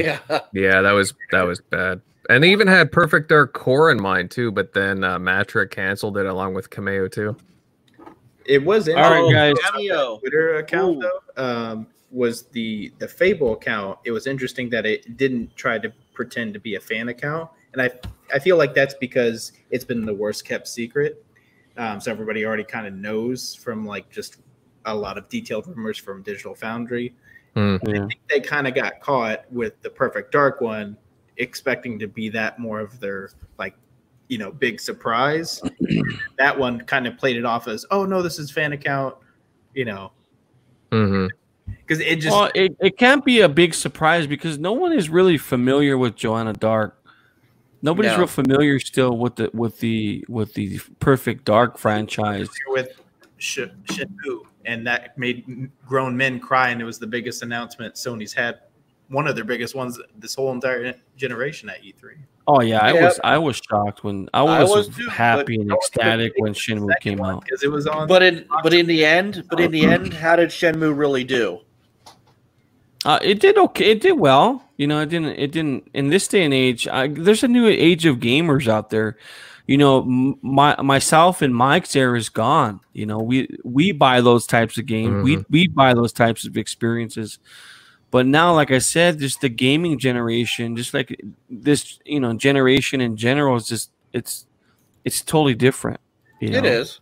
But what we don't have these days, what we don't have in the IP space, so to speak, is a spy game. Not today. Splinter Cell, no Deus Ex is Not in this. I'm talking about in this with this generation of gamers. I would venture to say that this generation of gamers also don't know who Sam Fisher is. Yeah. And playing him in Ghost Recon as a mission doesn't do it. I want to say that Phil and everybody at Xbox Game Studios, let's say they've been listening to, because we've talked about, we want new IP, but we also want beloved IP to return as well. And Perfect Dark, it does have a role to play in that. I've seen a lot of people, in the chat, and I respect their opinions, with it being rebooted like a Lara Croft and a Tomb Raider. I don't think you necessarily need to go down that route, but you can definitely meld it into what it already is, because you already have, like, Perfect Dark was about conspiracies and aliens, and you already had some fun gadgets in there. You can have all these open-ended levels and just really push up the whole, like, spy / like stealth elements to it, and I think that would be a fantastic combo. And look who's supposed to be rumored to be doing it is Matt Gallagher, who actually made me and Saturn want to play Tomb Raider for the first time in our lives. So it rebooted that, so Right. wanted to do it. All right, gentlemen, I need to take off. It's been a pleasure. Mike, thanks for coming on again. Brother Downer, always a pleasure, my friend. Yeah, I really appreciate it. We're gonna the crossover event's gonna continue. We're gonna start getting TXR people onto NLG. Cool. Hit me up if you want. I'll leave you guys with this one thing. Brad Sams, you guys put it in DM, was pretty interesting. It says, sounds like there's gonna be some reorganization happening with Microsoft. Good luck, everyone. Whoa. Yeah. Whatever that's supposed to mean. But anyway, I'll leave you with that. Again, I hope everybody had a great 4th of July. You too, brother. I hope you guys take care. To the fans listening on the in chat. Hope you guys were well. Be safe, and we'll see you next week. Definitely. Peace out, Jeremy. Yeah, see you later, Jeremy. All right, guys. Now, also, like, just touching on with Fable, I don't know if you saw it, guys. It was discovered that Microsoft recently applied to renew the Fable trademark as well with intent to use. So, if Fable's not coming in like the next couple of weeks, I'll be very disappointed. Yeah. Fable or We Riot? Is that what we're doing? It looks like it's going to be Fable for sure. Perfect Dark, I would say it's I'm like 80% on it. I don't know that Perfect Dark is coming. I think it's a mistake. Phil has dodged IP before.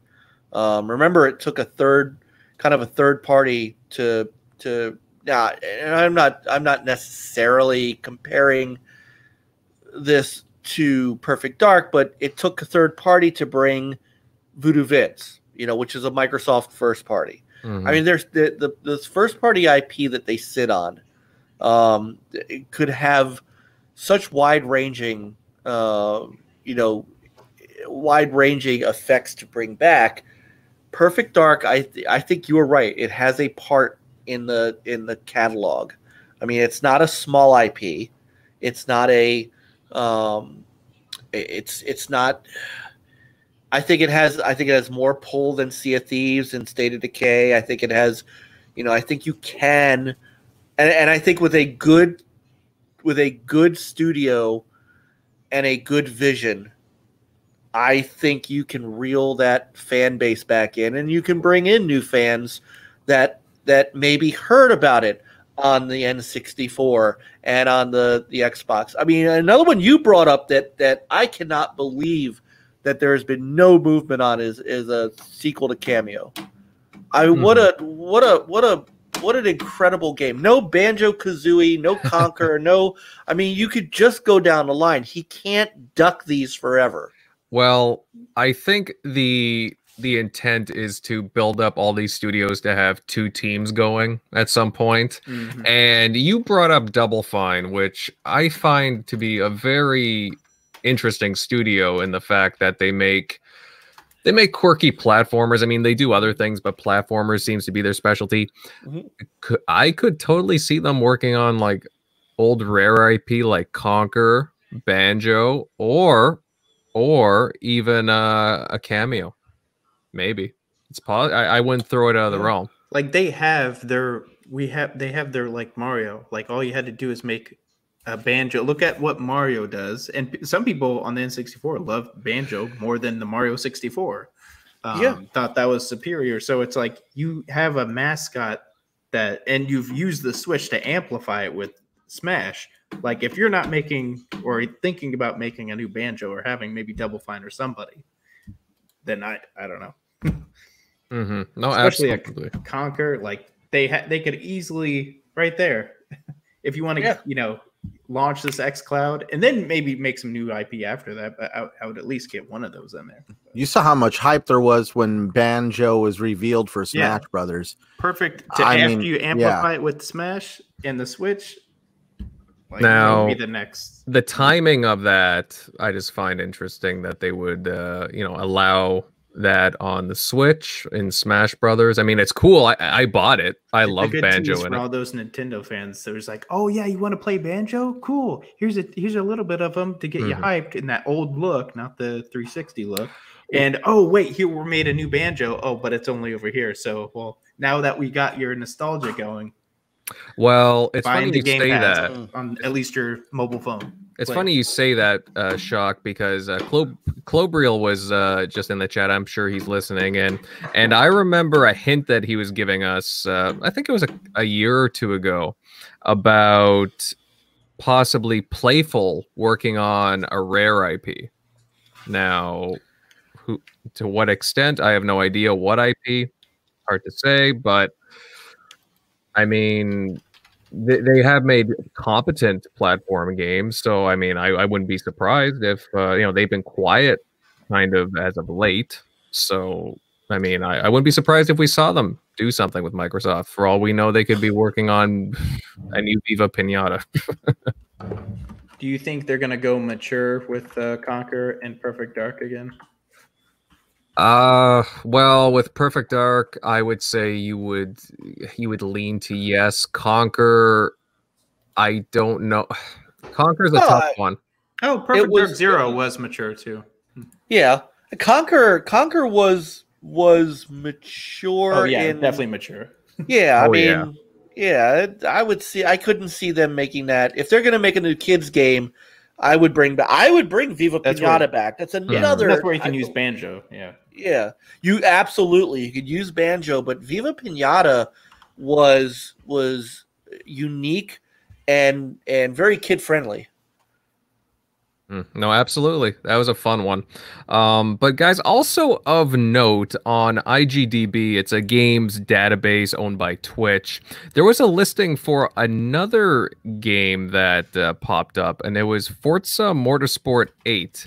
And there was a little bit of cover art there featuring a new Corvette. I actually thought it was a Ferrari, but it was a Corvette. And man, it looks like things are leaking all over the place for Microsoft right now. Would any of you guys be hyped for Forza Motorsport 8 come this fall? Yeah, Maybe. I mean, I would definitely want. That's one of the showpieces that always, gets, because that's where you're going to be able to do what, 120 FPS, maybe not with the ray tracing on, depending on, or maybe limited. But yeah, that should be and they've had an extra year to work on it, so. But yeah, it should be pretty solid. Oh yeah, well that's the thing, right? To showcase games, you usually have a racer there, and with the launch of a console, and yeah, they've had 3 years to work on this sucker. Not to mention, I'm just I'll be curious to see what kind of content they have. With our chat with Jeremy and Jay earlier, we had brought up microtransactions. Forza 7 at first wasn't very well received because of different loot boxes and all that, and they had to kind of rework their in-game earning, like how they earn the items there. So I'll be curious to see how everything goes, but that you're going to see a beautiful game from Turn 10. I just hope that there's lots of cars, lots of tracks, and we see that those beautiful cars in action. And I have no doubt Turn 10 always seem to do us right. So I have Yeah, it'll be a good matchup too, because you have GT7 finally. They haven't made it a full GT game since 2013, so this will be a good, matchup.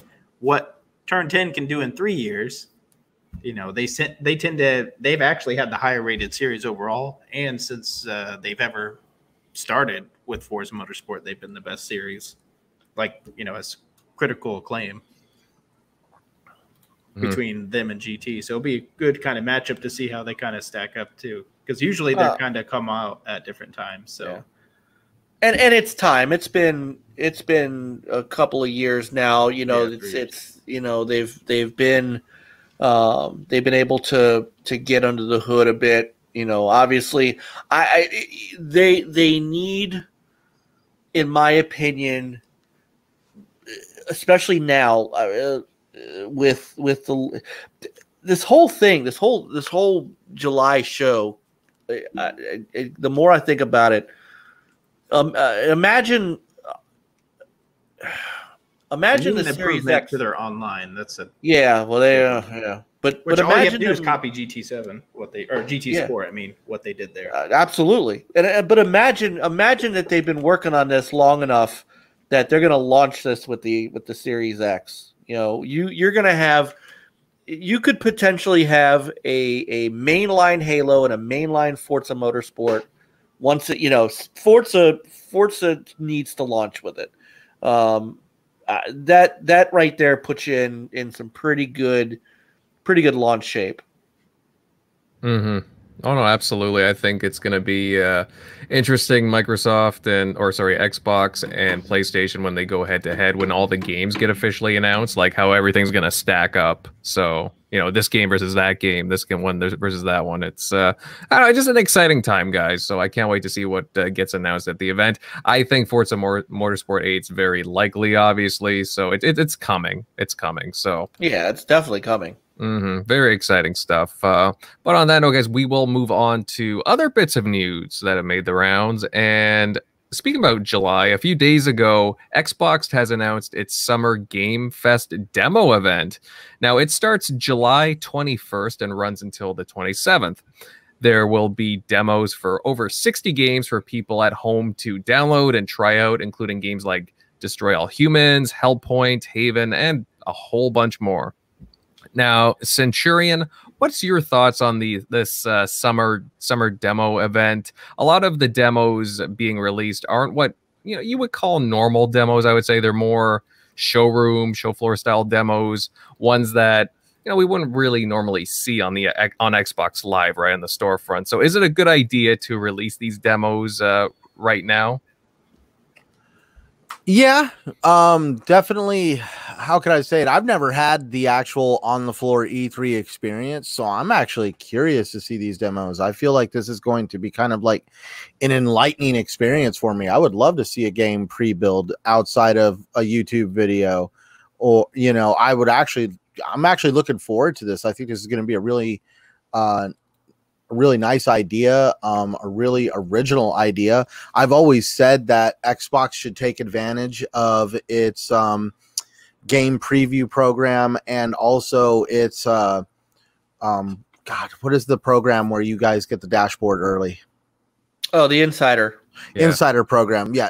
I feel like they should also take advantage of that insider program and let some of the more trusted insiders actually kind of play some of these pre-builds to kind of help with quality control, because that's one of the biggest demands for these games is quality control. So it's actually going to be really nice that they're technically letting these games out into the wild to kind of see what happens when people play these games. And technically they're going to be, this is all for all intents and purposes, they're going to be testing these games, seeing how some of the game mechanics work and getting input on it. And I'm pretty sure they're going to be asking people to give any input they can at websites and probably doing reviews on these demos. I'm looking forward to this whole experience. And like he even said in the article, some of these are not permanent, because this is not final builds. This is just to basically show the concept of what they're wanting to do. And even in the article, it said these builds are actually for some games that are actually years away. Yeah, and that's what sucks too, because obviously if we get some of these games a little too early, don't get me wrong, I'm not complaining about this, because I do like the fact that they're doing this. You know, they're trying to make up for E3. And hey, I've never been a part of a show floor either, never been to an E3. I was hoping to go this year, but well, look what happened. But some of these games, yeah, they're going to be far off, and games can change, within, a long stretch like that. So it'd be interesting. Again, this is an interesting experiment that they're doing, right? So I think that they won't say it, but this is a pilot. I think this is a pilot program to really test the feasibility of whether it's time to pull the plug on E3. And Microsoft is the last man standing when it comes to press conference, show floor, and now doing their own in their own place, but they really, Sony was not going to be there regardless.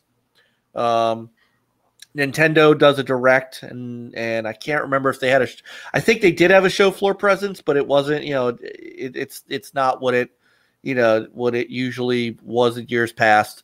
Microsoft was really the last big company of the three to support E3 in any meaningful way. And I think that if this goes well, then they know how to move forward. Being someone who has been on the E3 floor and who knows exactly what these demos are, I think that this is something that, what you've gotten in the past was, NLG, taking a camcorder and walking the show floor and showing you footage of these games, and then, telling you all about it, right? You're going to see that footage anyway, because we've taken the camcorder footage, or we've, done something with the demo. And now, with Digital Foundry, they analyze every freaking demo that comes down the line. The easiest way to get people to see what's going on without opening up an entire show floor is to put it in their hands. You don't, and they're saying exactly what they need to say outright. There's, what you see is not necessarily what you're going to get. These are, I'm assuming that when you launch a demo for this, you're going to get a disclaimer right at the beginning of the demo that says this is pre-alpha, this is alpha, this is pre-beta, this is whatever. It may break, it may not work right. You may flutter through a wall or two, but but this is what it is. And the one of the things that they said was, which is interesting, these demos will only be up on the Xbox dashboard for a week. Some might be republished to the demo channel later on, but many will simply evaporate at the end of the week. So it's not even though you're going to be able to sit and play this thing for months until the game comes out.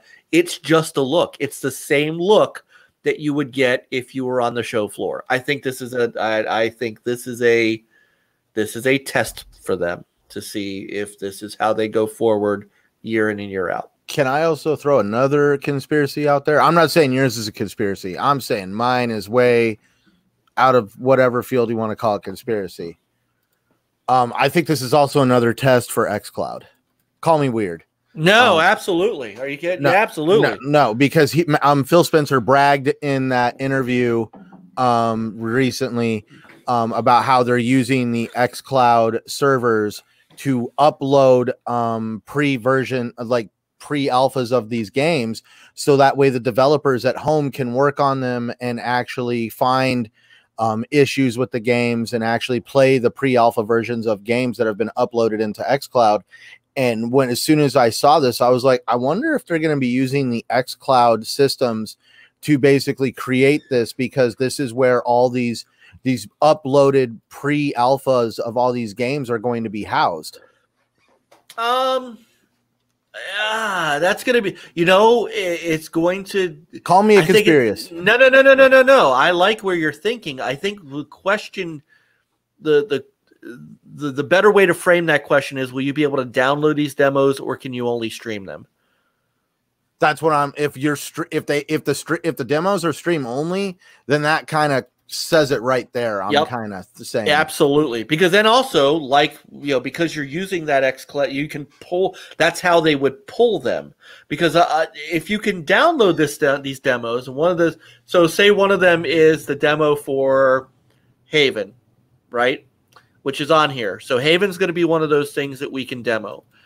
If you download it and then the download link goes away at the end of the week, and you still have access to play that demo until the game comes out, then we know it's just a regular, download. But if the whole thing goes away and you can't even play it anymore, then that's an interesting way to use xCloud, and you may be absolutely right. Mm-hmm. No, absolutely. Now, the timing of this event, it's on from until the 27th. It's interesting that with the July Xbox event nearing, do you guys think that we'll see the Xbox July event announced like the same week as the Summer Game Fest? Well, let's see. Looking at the July calendar, so the 21st is Tuesday, the 27th is a Monday. So this is a Tuesday to a Monday. They have the whole rest of the week to Friday. I would think they'd have their big show after this. The 28th, 29th, 30th, or 31st. So you think they're going to leave it maybe, like, let's say if they do it kind of like in the inside Xbox time frame, like they could do it sometime in the middle of the week, like a Wednesday or a Thursday kind of a deal. The 29th or 30th. Yeah. I mean, it gives them all week to do a show. Mm-hmm. Yeah, it would be a good way either to start off things, or just to get everybody in the announcement gaming mood, get some demos out. According to Tim, there might be some kind of an announcement coming tomorrow or Tuesday. We have no idea. I have a game demo that might get some people going. What would you do if Phil Spencer walked out on stage and said, "Go ahead and play the Halo Infinite multiplayer beta right now"? That would be phenomenal. Well, yeah, that is supposed to be coming. 343 have clarified that. Yeah, they usually do that months before. Yeah, so that would make sense at this point. Theirs is an actual beta and not a demo. Oh no, I respect it when they do it. Like I remember back in for Halo 5 and Halo 4. They had it months ahead of time. So you know that they're putting in the effort into actually trying to adjust the game mechanics or the maps or whatever it may be. So I think you might that might be a shoe-in for that week, I would imagine. Yeah. Oh yeah, you know how many people you'd have using your services just for like a week just to demo game alone? I'll test your servers. Yeah. I also still stand behind. I think they're going to dedicate about an hour to Halo Infinite, purely because you're going to have a half hour wrapped up in the game and its development, but then you're going to have that new engine. And we all saw what an engine does for, like when Unreal Engine 5 was shown. So I'm pretty sure Microsoft is going to want to show off that new engine that they created for Halo. Yeah, but an hour is a bit long to show a game. But we're talking about, I say that they're wanting to do events over a week period of time. So you could kind of have, that's why I'm saying you wouldn't have a full hour dedicated to Halo.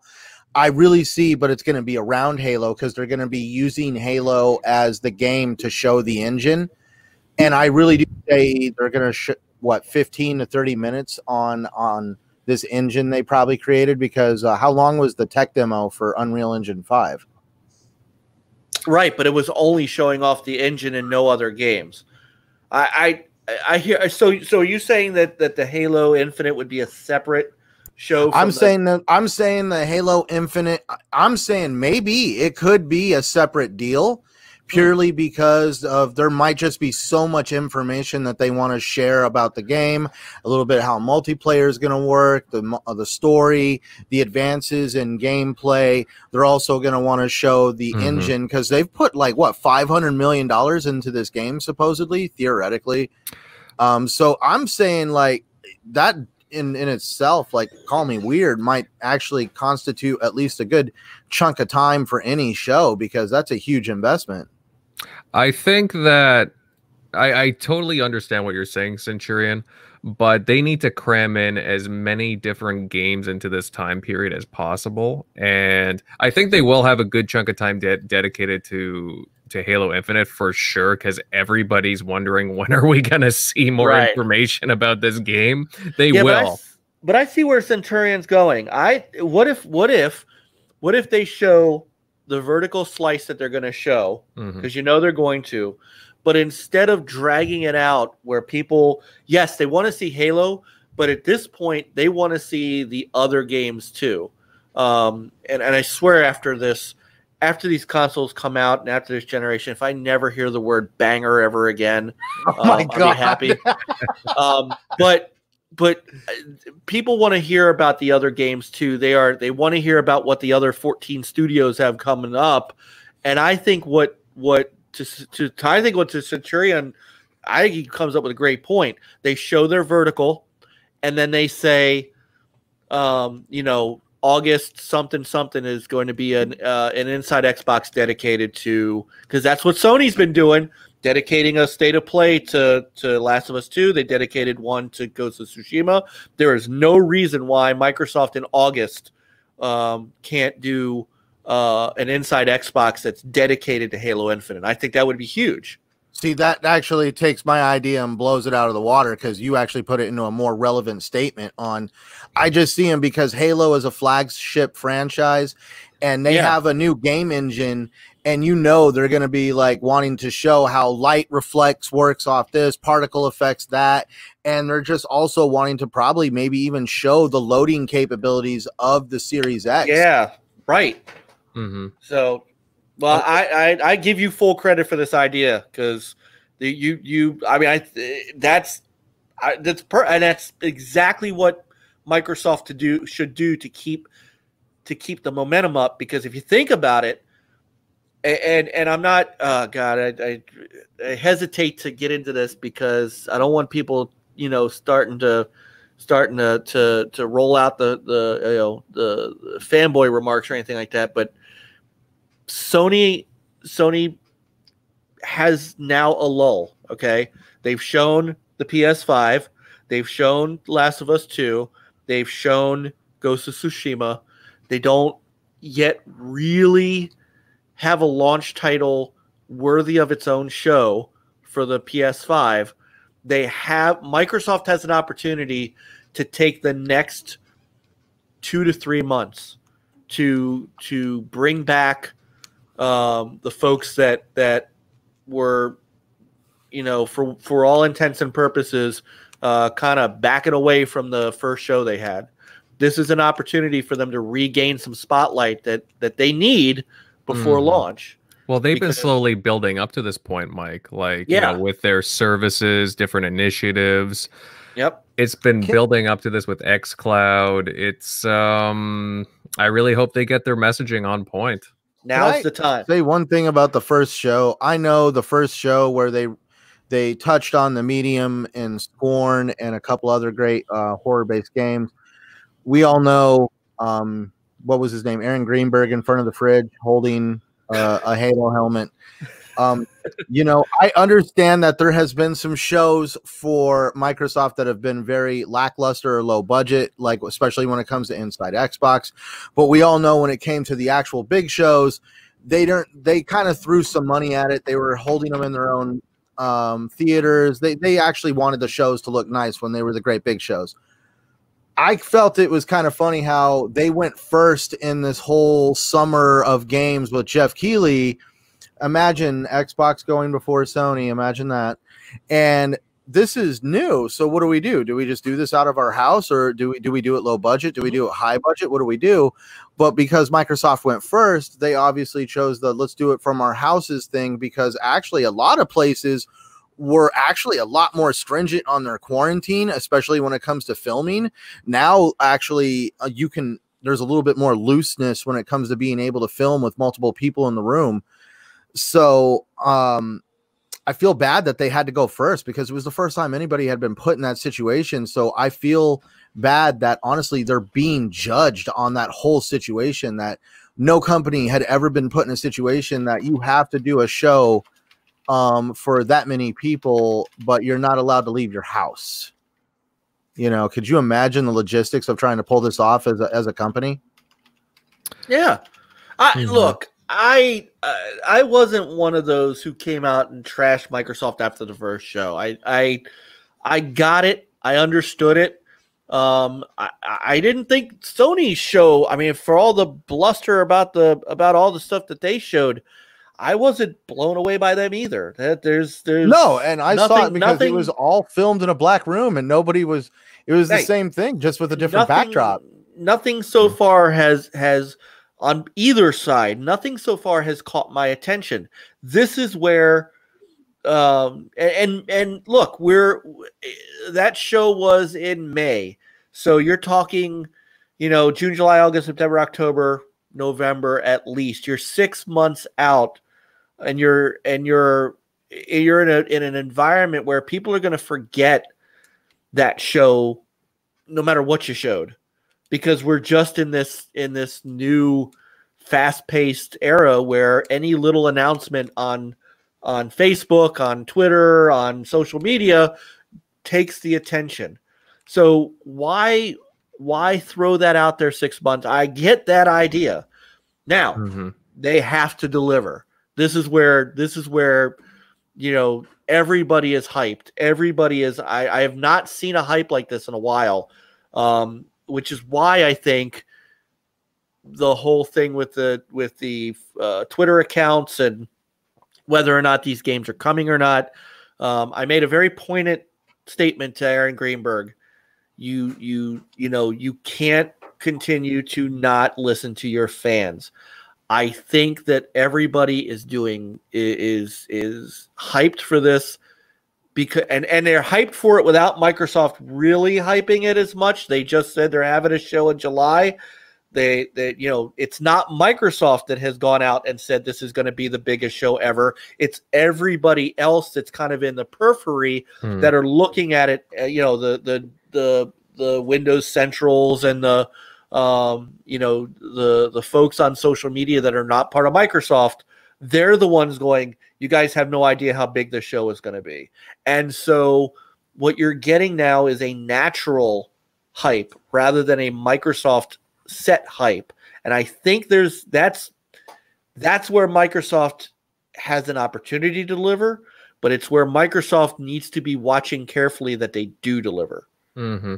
And I'll say this, over this gen, there's been a lot of doom and gloom over the Xbox brand. There's been a lot of, it hasn't exactly been cheerful. And I'm excited for this. I'm really excited to see what Microsoft and Xbox have in store. I like being the white pill when it comes to this stuff, fellas, and I'm stoked. We're gonna get game announcements. We're gonna get, I'm assuming, price point on the console and so much more. I'm stoked. I want to see more Halo and just everything else. And Microsoft has a lot to show, and they've been building up to this point, like I've been stating. So we have a lot to look forward to. Does anyone else have anything else to say before we move on? I'm sorry, what? I was distracted by Mike's walls. Apparently my room has triggered people. Apparently. Daz is going crazy. Oh man, UK Daz. Yeah, wearing the sunglasses there, pal. Oh, I bet you're in. I can see you in bed. It's just pitch black in your bedroom there, and you got the sunglasses on, the shades, sporting them, rocking.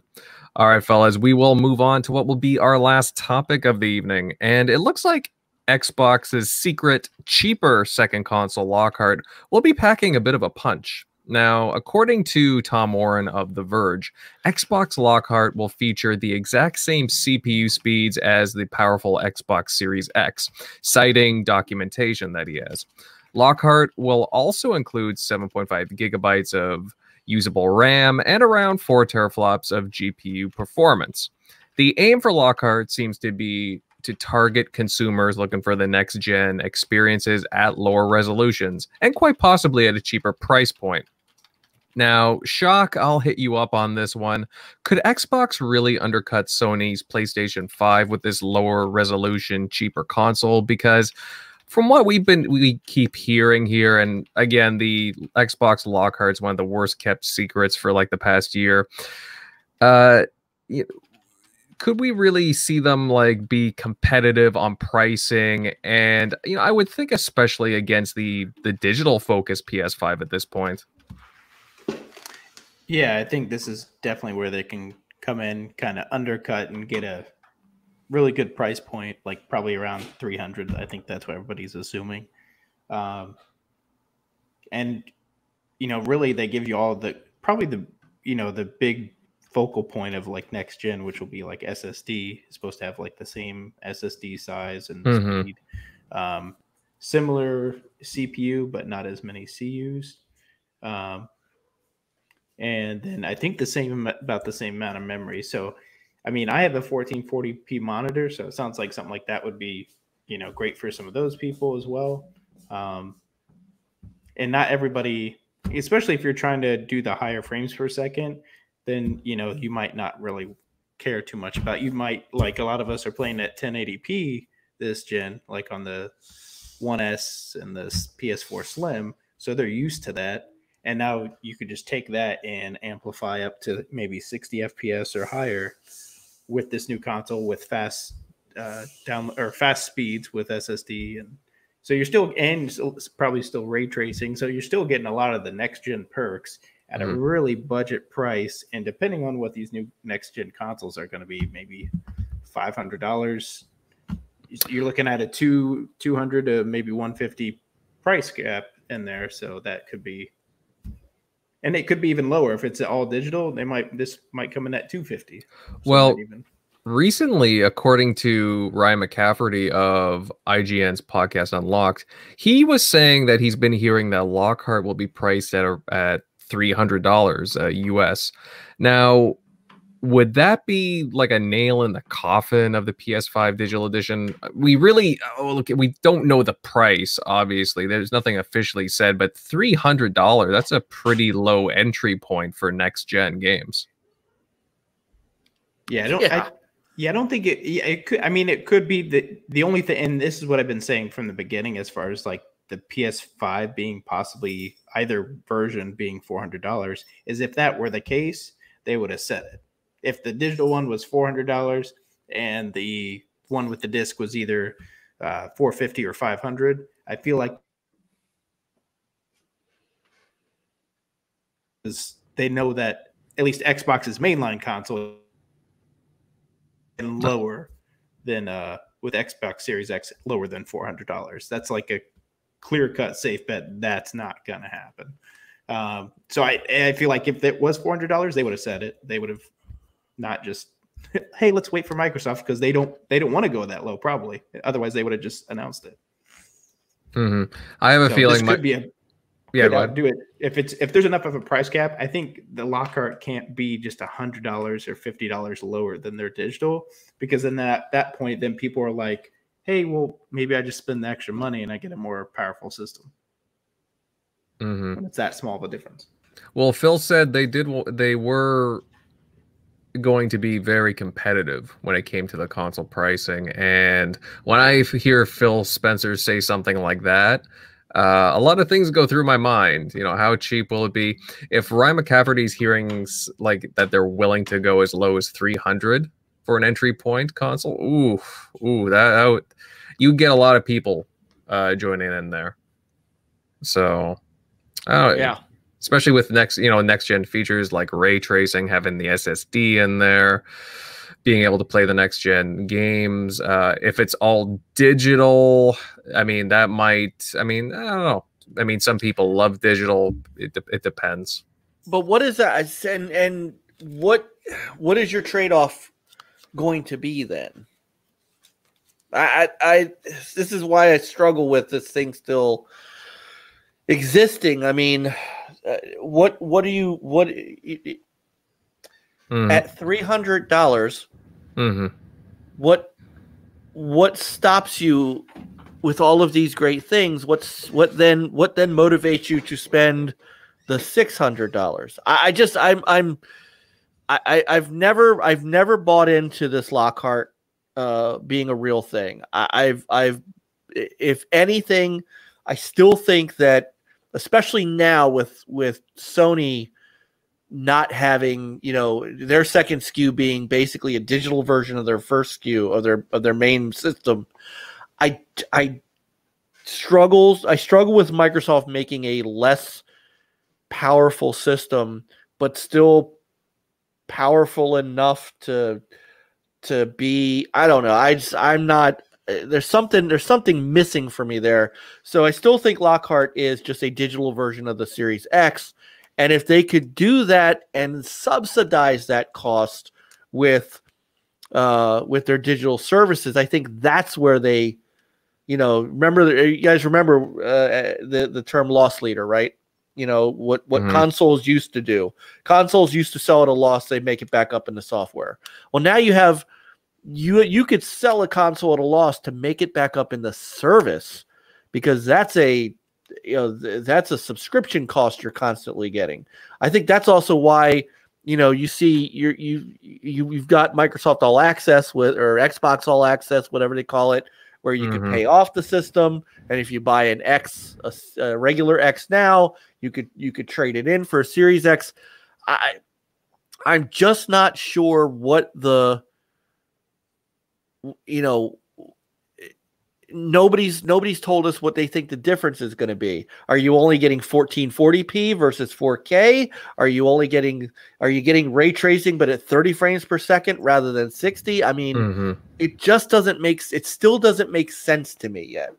Yeah, Mm-hmm. it's supposed to be just pretty much a lower end GPU, and then just in the same CPU, so that'll be easy. So it'd be kind of like PC, where it's just like you're just scaling. That's all they're having to worry about. So There's no. Is it going to be all digital as well, though? That's how it's being suggested, is that Which I think that's smart, because to get it as low as possible and just make it fly off the shelves. Mhm. Especially, that's the other thing, and I may have said this last week, they might get people to think that, oh, well, this is just Xbox. This is the Xbox Series X digital version, just like the PS4 or PS5 disclet or all digital edition is like that's their version. So they might trick a lot of people just by association that, oh, this is just like the higher one. It's just one without the disc. So I'm still getting the more powerful console. So they might think, some consumers might think that they're getting the most powerful console when they're not. But yeah, that would backfire. Yeah, that'd backfire. Well, it's like I don't think that would really backfire. Well, just because you had there were so many like people that I had that were like parents and didn't play any games. And at the beginning of this gen, they're like, well, I don't want to buy my son an Xbox One because it can't do 1080p. But it's like, well, neither does the PS4. And in a lot of cases at the start of the gen, they would only do 900p. Phil Spencer has been preaching clear messaging. Well, they might make it clear. I'm just saying it might be association of like, oh, it can do similar. Like they're probably not going to think it's going to be like, oh, this is like maybe really underpowered. Maybe there might be consumers that wouldn't probably get confused, possibly. I thought for a second you were suggesting that Microsoft was going to deliberately try to create this confusion, and that's why I was saying that would backfire on Microsoft, because Microsoft is just like people assume things about the beginning of this gen. And now that you've said that, like people still say like PS Now it's just a streaming platform when it's not. Like people just assume things. So I'm just saying like that might make it fly off shelves still. When people were trying to buy it, like, hey, this isn't like super weak, it's just but I don't know, the price difference might. Now that you said that, now that makes me wonder how in the world they'll even be able to message this. Well, I think the people, Rand was saying that he thinks it's going to be more of the shape of like, say, the Xbox One S or the Xbox One X. Not like this GameCube size thing that's supposed to look. So I think that's kind of like, hey, this Xbox Series X, this is our new tower. This is the next gen console. Oh, and here's just like something in between. So it's enough of a different look to not like confuse people in that sense. What I just don't always go into the idea of sheeple. There's different versions of cell phones out there. There's different versions of refrigerators, televisions. I do feel that they're going to make it clear enough, at least for any consumer that's willing to do any ounce of research would be able to figure it out. I don't think it's going to be confusing in the sense that, oh, I'm going to go into the store and like not know which one to get. They're both probably going to be very different shapes, which would be smart because then people aren't going to I bought the wrong box by accident, which might happen with the PS5 because they're very similar look. And like, oh, I bought the digital because, it's maybe they're running out and I just grabbed the digital one and I grabbed some games. Oh, well, Timmy can't play them because these games have disc and this is the digital edition. I'm stupid. I bought the wrong. That's one that could confuse and out of all the editions that are coming out on these consoles, this guy's got these ones. The other guy's got different ones. I'm curious on how it's going to happen on when they are going to actually finally talk about pre-order dates on these consoles outside of price. And then what happens when one releases a pre-order date? Does the other one release a pre-order date the next day? Do they wait a week? Do they try to you could go in the store and pre-order both consoles at the same time, or is one become available for pre-order before the other? That's where it's just like, especially with right now on the fact that you can't really go into some of these stores and, oh my God, I don't even want to think about what's going to happen trying to order some of these consoles online. I mean, some of these websites are probably going to crash. And so that's where I'm just totally in my mind. Outside of price and all that, I feel like what could be created by what I just don't know how it's going to be to get these consoles anymore. I had a plan to trade in a console, and now I don't even know how that's going to work. Yeah, I wonder how late it's going to get that before someone's going to announce a price, because neither of them want to go first. Well, rumor is that, again, August is looking like, it looks like Xbox having some kind of a Lockhart event. And Sony's supposed to have one in August is the rumor as well. Yeah, that's correct. So I would imagine pre-order dates. Again, this is me guessing, but it could very well be sometime in August. Like we could look at it late August. Well, everything has been late, so Yeah. October, November. But you have to get the orders and like pre-orders and stuff like that. So I feel you like could have have- Yeah. time. Like You I think could it's like a 90 days at least or something. I You think could have- August would be possible, plausible in any case. But if they push it back anymore, it'd be too difficult. I just wonder how they're going to decide who do we go first, or do we just go for it? We'll do 500. Hope Sony doesn't undercut us at 400. Like I don't know. Well, who's gonna blink first, right? Yeah. I just say that They're running out of room. The only way I Daylight. feel like Microsoft can go first is if they're willing to do 400. Like otherwise, I wouldn't go first. I think that's their probably plan B. See, I was saying that we got this big event at the end of July that's probably going to be all games. It will. And then there was that rumored thing about Lockhart being revealed in August.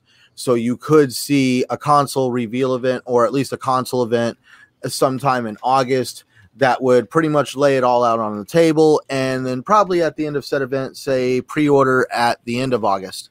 Basically giving people a couple weeks to kind of get some things in order to at least throw down $100 on a pre-order for a console, or to be able to go online and, put in the credit card information to get one.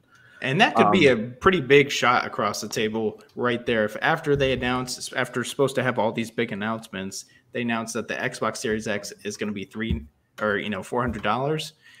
They know that Sony, even if Sony did, there's no way Sony's doing like less than $400 discless version. So if that's the case, if they have to get at 400 with their discless version, you're already winning, because then you got one that can take disc. That's not like all digital, so you get the option, and it's supposed to be more powerful, and at the same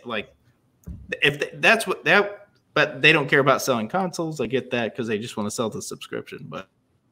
But now that's where I'm pretty sure when they thought of, what if PlayStation doesn't go thing for them too? What if PlayStation doesn't go first? I'm pretty sure that has probably come up so many times in a discussion with all the board members over there at Microsoft. What if PlayStation doesn't go first?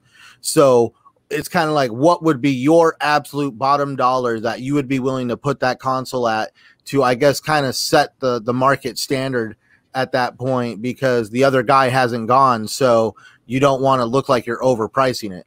I feel like it's also a guarantee now that there's no way that the disc version of the PS5 is going to be 400, because then there's just no way that discless version that's supposed to still be this next gen console is going to be less than 400. So I think that's a safe bet for them. Like, there's no way Sony's going to be able to go that low.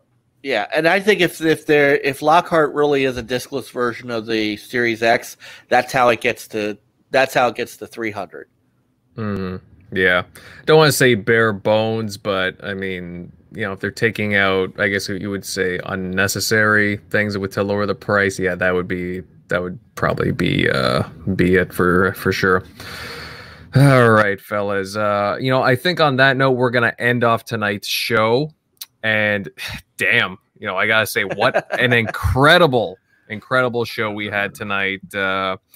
Talking about all kinds of interesting Xbox game rumors and leaks, where game prices are heading, Xbox Game Fest demo updates, and certainly, all kinds of other stuff going on. Wonderful chat, guys. And of course, a huge shout out to all the wonderful people that tuned in tonight. Definitely all kinds of activity going on in the chat as per usual. People like, I know we had Noof Nukem in here earlier. Yeah. We had John in here from NLG, HTK, Logic Wins. Always good to see you, bud. I'm Mill. Great chats going on here. Vogels Krieg. Who else? There were so many people that jumped in here. Sorry if I missed you. Even Dan Rodriguez was in. Yeah, I saw Dan. Season, yeah. Yeah, Dan, that was nice. Thanks for dropping in, Dan. Other Zinc, regular here.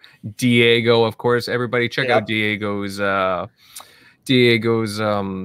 art. He does some really awesome stuff. Obviously, he did it for us. He'd have gotten mad at me if I didn't say the word Amico sometime during the show. Amico, yes. Dreadpool brother, thanks for tuning in. The Indie Gamer Fastback, of course, from WDFC NLG, and just so many. Michael Monkey Punch, thanks, buddy, and so many more. Guys, if you enjoyed tonight's show, then hey, consider leaving a like, sharing this out across social media, and subscribe to keep up to date on further TXR shows and so much more. All right, guys, let's get on to the outros, and we'll start with our guest, Mike. Always a pleasure having you with us. Thanks for joining. Where can everybody find you and listen in? Well, I want to first thank you guys for having me. It's always fun being on with you guys. One day I hope to be on with the whole crew, because it's been quite a long time since I've talked to Tim Dog, and so chopping it up with him should be fun. So you can find me, Stinger NLG, on Twitter, on Xbox, the original NLG on PlayStation, because they don't like the word Stinger for whatever reason. And then, of course, you can find the original Next Level Gaming show Thursday nights, 9:30 p.m. Eastern Standard Time, over on our channel. If you just put in Next Level Gaming into YouTube search, we are still the first thing you see. So, come check us out. We've got we're developing some great extra things. There's not always a lot to talk about, and we're not so much into the rumor and that kind of thing. We leave that, for you guys to talk about the rumors and stuff, because you guys have much better insights than we do on a lot of that stuff. So we're working through, doing more segment-based work, segment-based stuff. So come check us out. It's a lot of fun. I have a great crew. They're all in the chat room. My confidants. So, but thanks again. Great show, guys, and I really enjoyed tonight. Oh, absolutely. Again, thanks for coming on, and yeah, we'll do this more often for sure. We got to get a game night going. Yes, and we'll have you guys on NLG as well. And sorry to disappoint, but the next time you see me, Daz, the walls will still be gold. Definitely. And remember, fellas, #Gamers United Guild. We're all we got a little group here going on. Just I don't want to say a family, but like a friendship between a couple of podcasts going on, and NLG, Retro Renegades, and Four Guys with Quarters. Just like-minded podcasts, you could say, and we support each other. So definitely check out everybody in the group. Support and be supported. Of course. And this goes without saying, we had J-Dubs, the graphic god, with us earlier. I'd love to have him on again. It was great he's a great guy in the community. I can't talk highly enough about him. You can find Jay Williams, the graphic god, on Twitter at graphic_god. And you can check out his website, Xbox Gamer Picks, if he makes little avatars and Xbox Gamer Picks for everybody. So definitely check out his work if you're interested. And without further ado, the rest of the TXR panel. Obviously, Jeremy had to leave early, but Shock Buddy, hey, you had an excellent show tonight. Where can everybody find you? Yeah, you can find me at Shock Nero on Twitter, Easy Shock on Xbox Live. But yeah, thanks for stepping by. A great show. Definitely, pal. All right, Centurion, you had some really good points this evening. Excellent show all around. And where can everybody find you, bud? As always, you can find me right here every Sunday night, kicking it with you fine gentlemen on TXR. I also do the Shop Podcast every Saturday night. And you can also follow me on Twitter, YouTube, and Xbox Live at Centurion1307. Perfect. And of course, guys, well, as for me, you all can find me on my YouTube channel, Invader Gaming, as well on Twitter at Invader_1986. I hope everybody has a wonderful night, and we cannot wait to see you next weekend for another show. Take it easy, fellas.